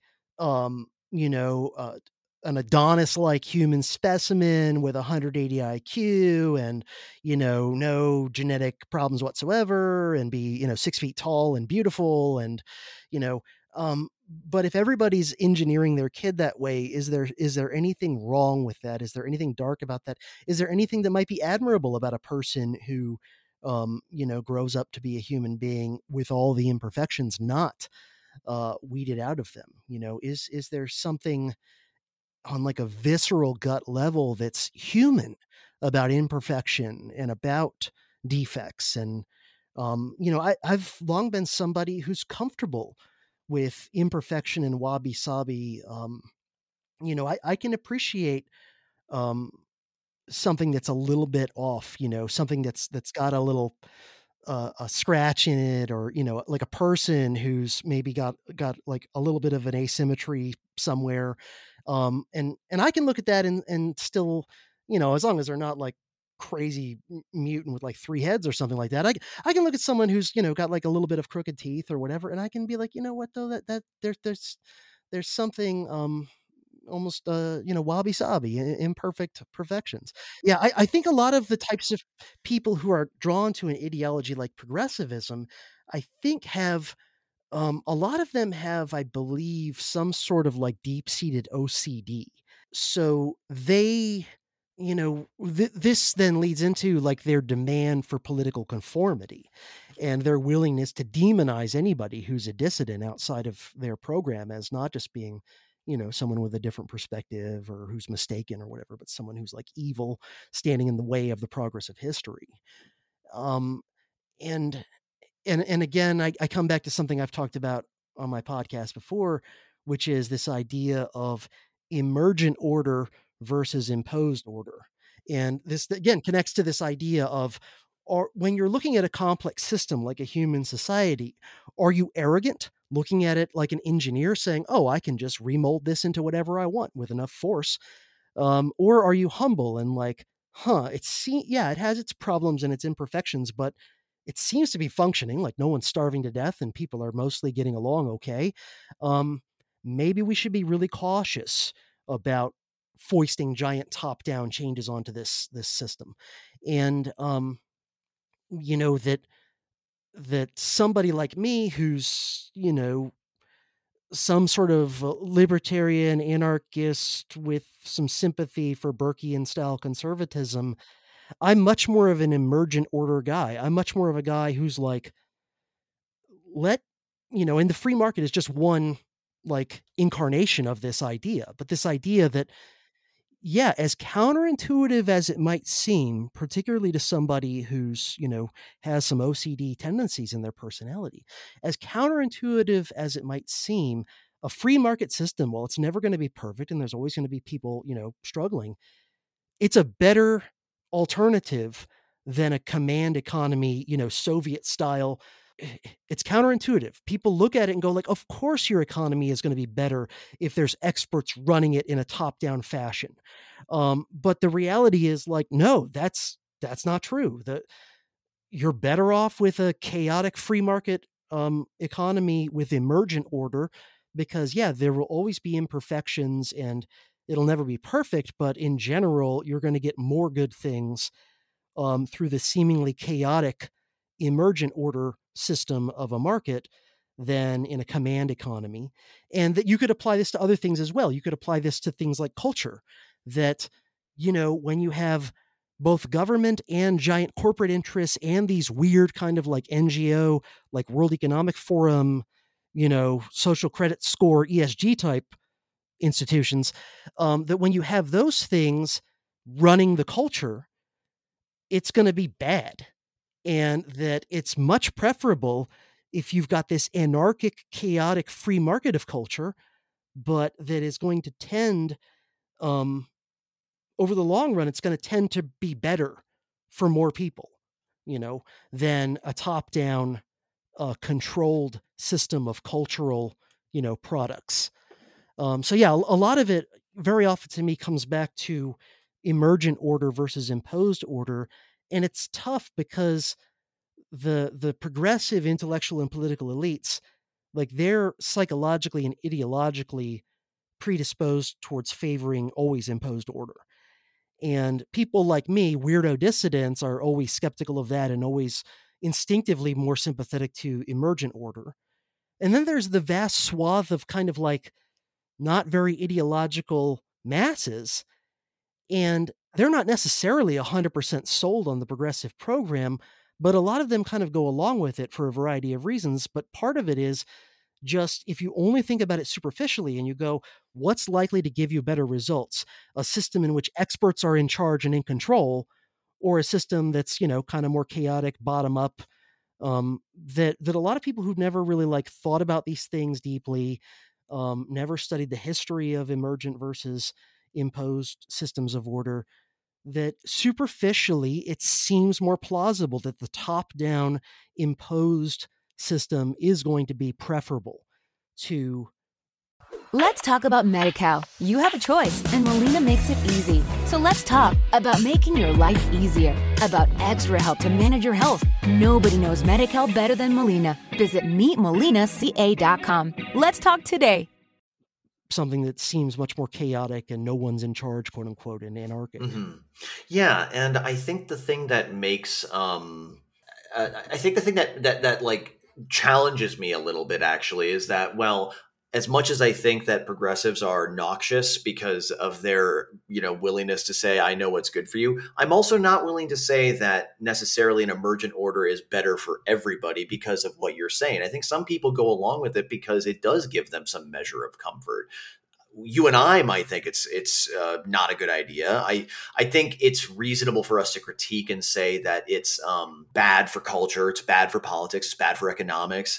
But I think there are some people who do need that kind of guidance because they're busy. They have lives to attend to. They have or they're not particularly ambitious. There's that aspect of it too, and it's tough because I think that's what the balance of creating a good society is allowing for emergent systems to thrive without stifling them, but not making it so that it's complete chaos for those who just aren't, capable of or willing to engage in that kind of what I think you and I would call an exciting way to live, but not everybody would. And that's why I have actually a lot of appreciation for. It's funny. I was just talking to a fellow libertarian-minded guy, the comedian and podcast host Andrew Heaton, just yesterday on his show, and he and I were talking about this, about how there's this misapplication of the label socialist to the Nordic countries, to Sweden, Norway, Denmark, and so forth,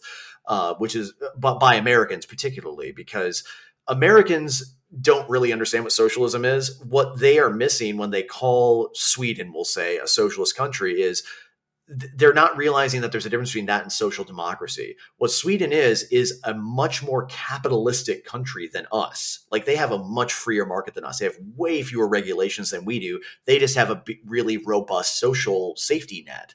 And that's why I jokingly call myself an anarcho-capitalist with socialist characteristics, because I think if you have those safety nets, that allows for emergent order to exist, in everywhere except for particular things. The debate should be around what those particular things should be, in my view, at least. But I'm just making the point that I think that's the tricky challenge of engineering a society, if you'll pardon the term, because you have to find that balance. You have to find what will provide for the people who don't appreciate emergent order as much, and those who do. And I think that's why I tend towards what you're talking about when it comes to emergent order for myself, but why I'm not willing to, put it on others, if that makes sense. Well, yeah. I mean, now I hate to sound like a bit of an elitist myself, but I sort of feel like it's a case of people who understand and appreciate emergent order that probably on average they're smarter than the people who don't. And that even the smarter, more quote unquote educated and intelligent progressives, they're still mostly midwits. As they say, yeah. I was about to say midwit. Yeah, and that the people who really understand in an intellectual sense, not just in an instinctive sense, how emergent order works and how order does spontaneously emerge out of chaos in many situations. And the order that is produced by that is preferable usually to the order that's just imposed, from the top down. That it's sort of more organic and more pragmatic and all these sorts of things, that the people who understand that are probably just whether it manifests in IQ score or not, but in some way are just sort of more smart and or just don't suffer from the same OCD compulsion to try and force order onto everything. even if it has negative side effects. I will say, when you were talking about, those who benefit from systems of imposed order, because somebody has to benefit from it, or else it wouldn't be such a common and frequent thing throughout history.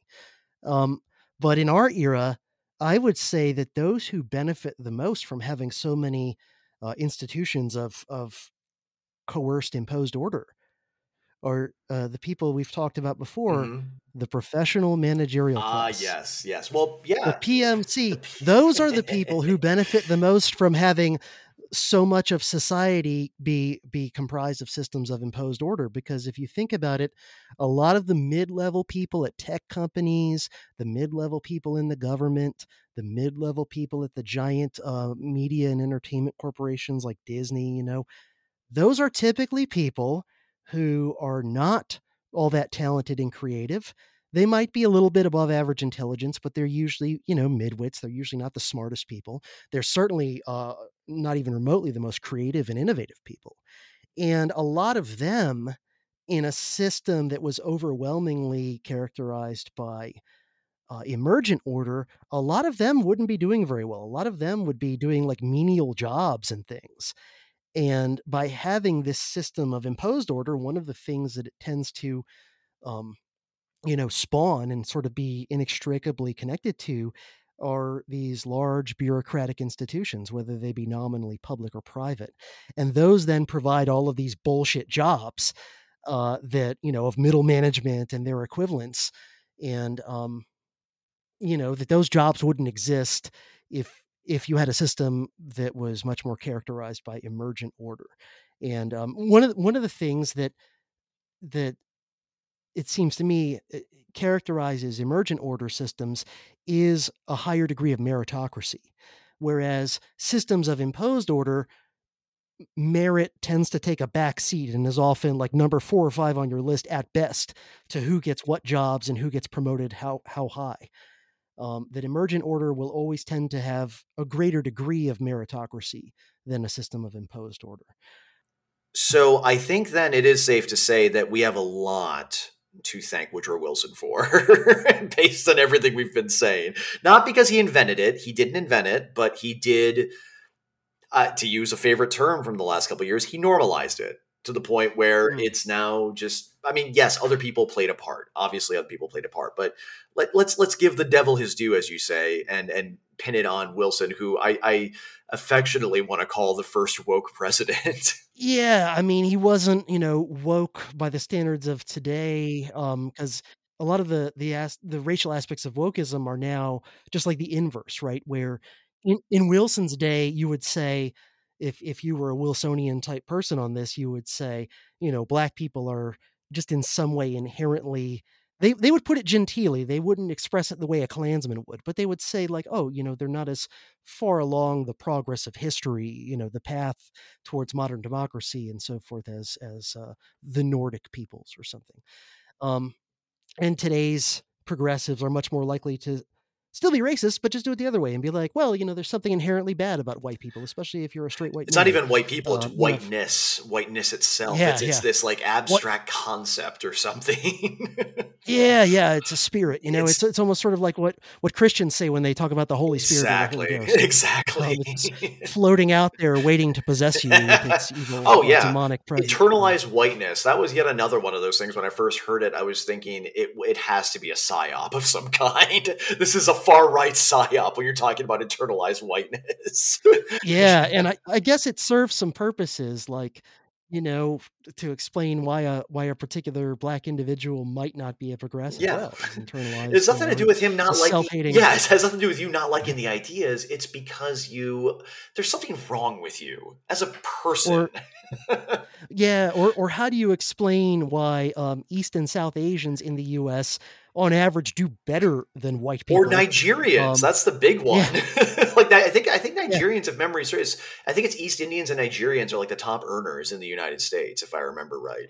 Yeah, they often do very well. And so how do you explain this if the system is fundamentally racist? Well, then you got to have, your apologetics excuse of like, well, whatever, Asians have internalized whiteness even more than most average white people have. And so like they're now extra white. Yeah, exactly. Yeah, I like how you put it as the inverse. I mean, you could even like not like inverse it as sort of like the Wilsonian types would say, oh, the blacks are not far enough along the historical progression scale or whatever.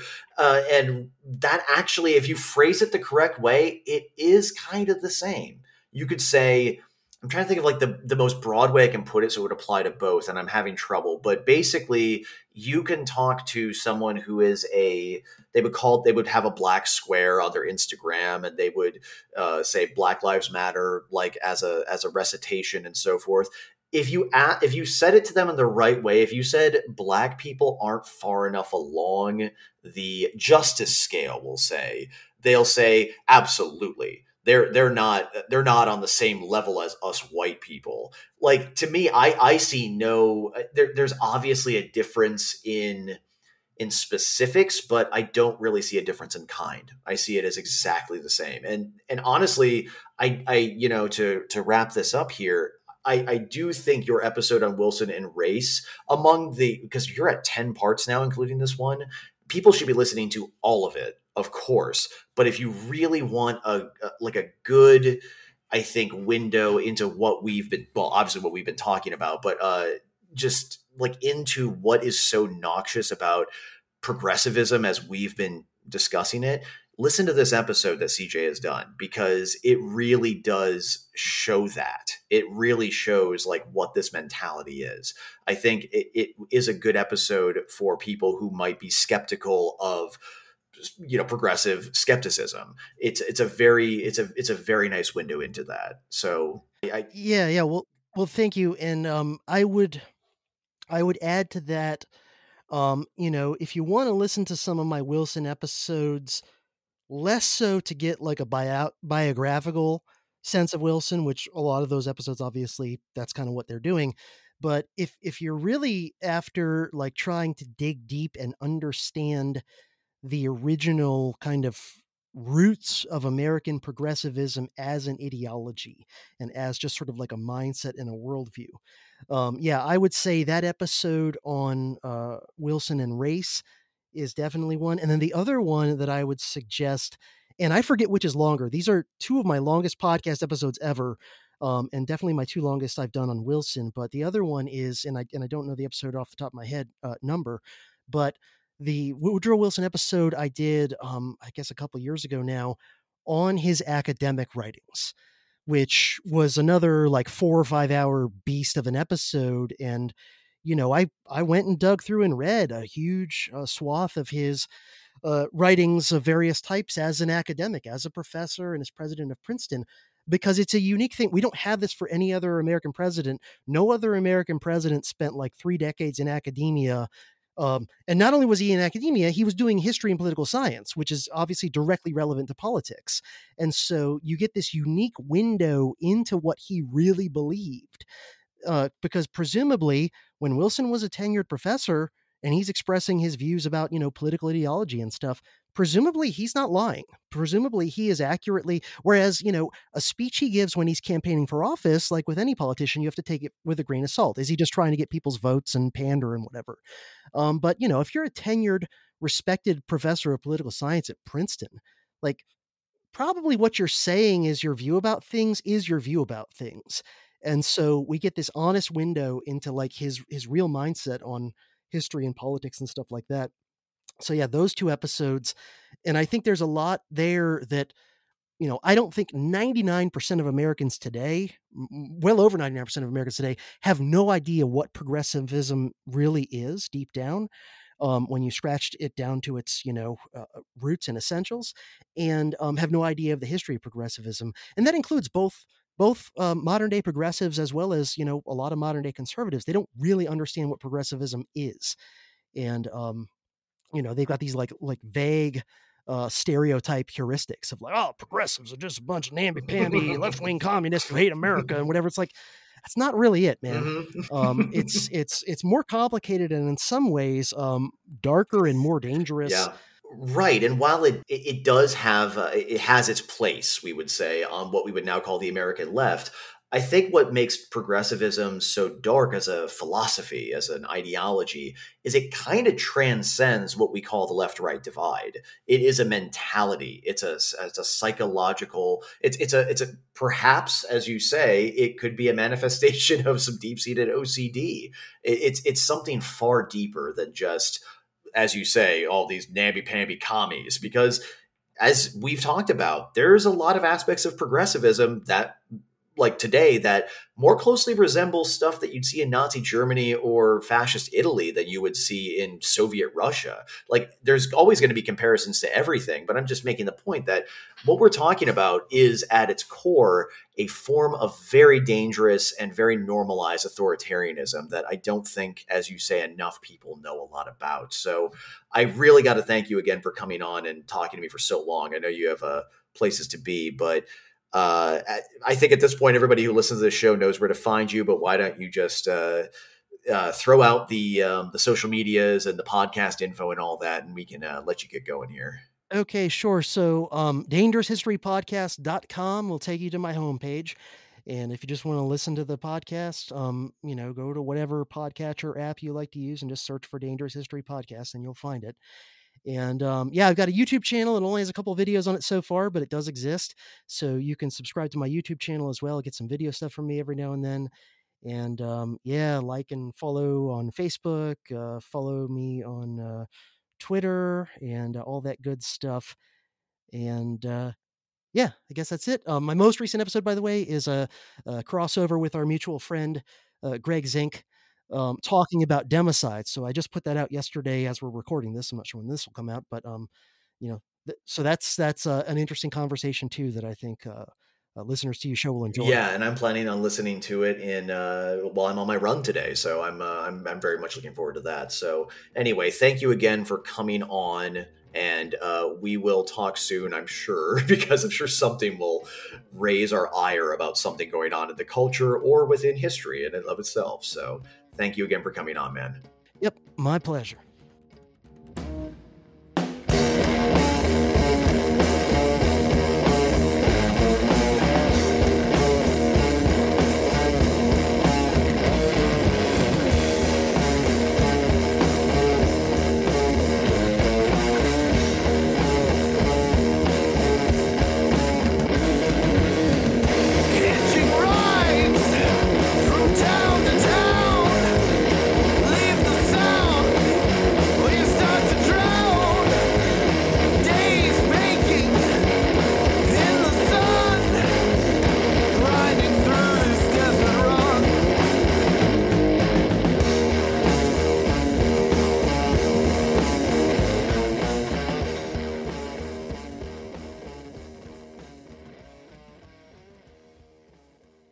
History Impossible has been made possible by the kind and generous donations of amazing folks like Elias Baroda, CJ, Bob Downing, Jason Griesmeyer, Greg Hunter, Joseph Hurst, Mike Malibin, S.O., Skip Pacheco, Molly Pan, PJ Rader, Emily Schmidt, Steve Euler, F.U., and Greg Zink.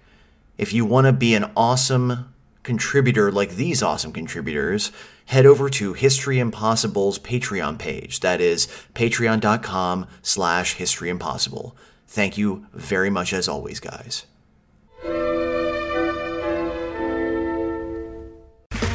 Okay, round two. Name something that's not boring. A laundry? Ooh, a book club. Computer solitaire, huh? Ah, sorry, we were looking for Chumba Casino. That's right, ChumbaCasino.com has over 100 casino-style games. Join today and play for free for your chance to redeem some serious prizes. ChumbaCasino.com. No purchase necessary. Void where prohibited by law. 18+. Terms and conditions apply. See website for details. Hello, it is Ryan, and we could all use an extra bright spot in our day, couldn't we? Just to make up for things like sitting in traffic, doing the dishes, counting your steps, all the mundane stuff. That is why I'm such a big fan of Chumba Casino. Chumba Casino has all your favorite social casino-style games that you can play for free anytime, anywhere with daily bonuses. That should brighten your day a little. Actually, a lot. So sign up now at ChumbaCasino.com. That's ChumbaCasino.com. No purchase necessary. VGW Group. Void where prohibited by law. See terms and conditions. 18+.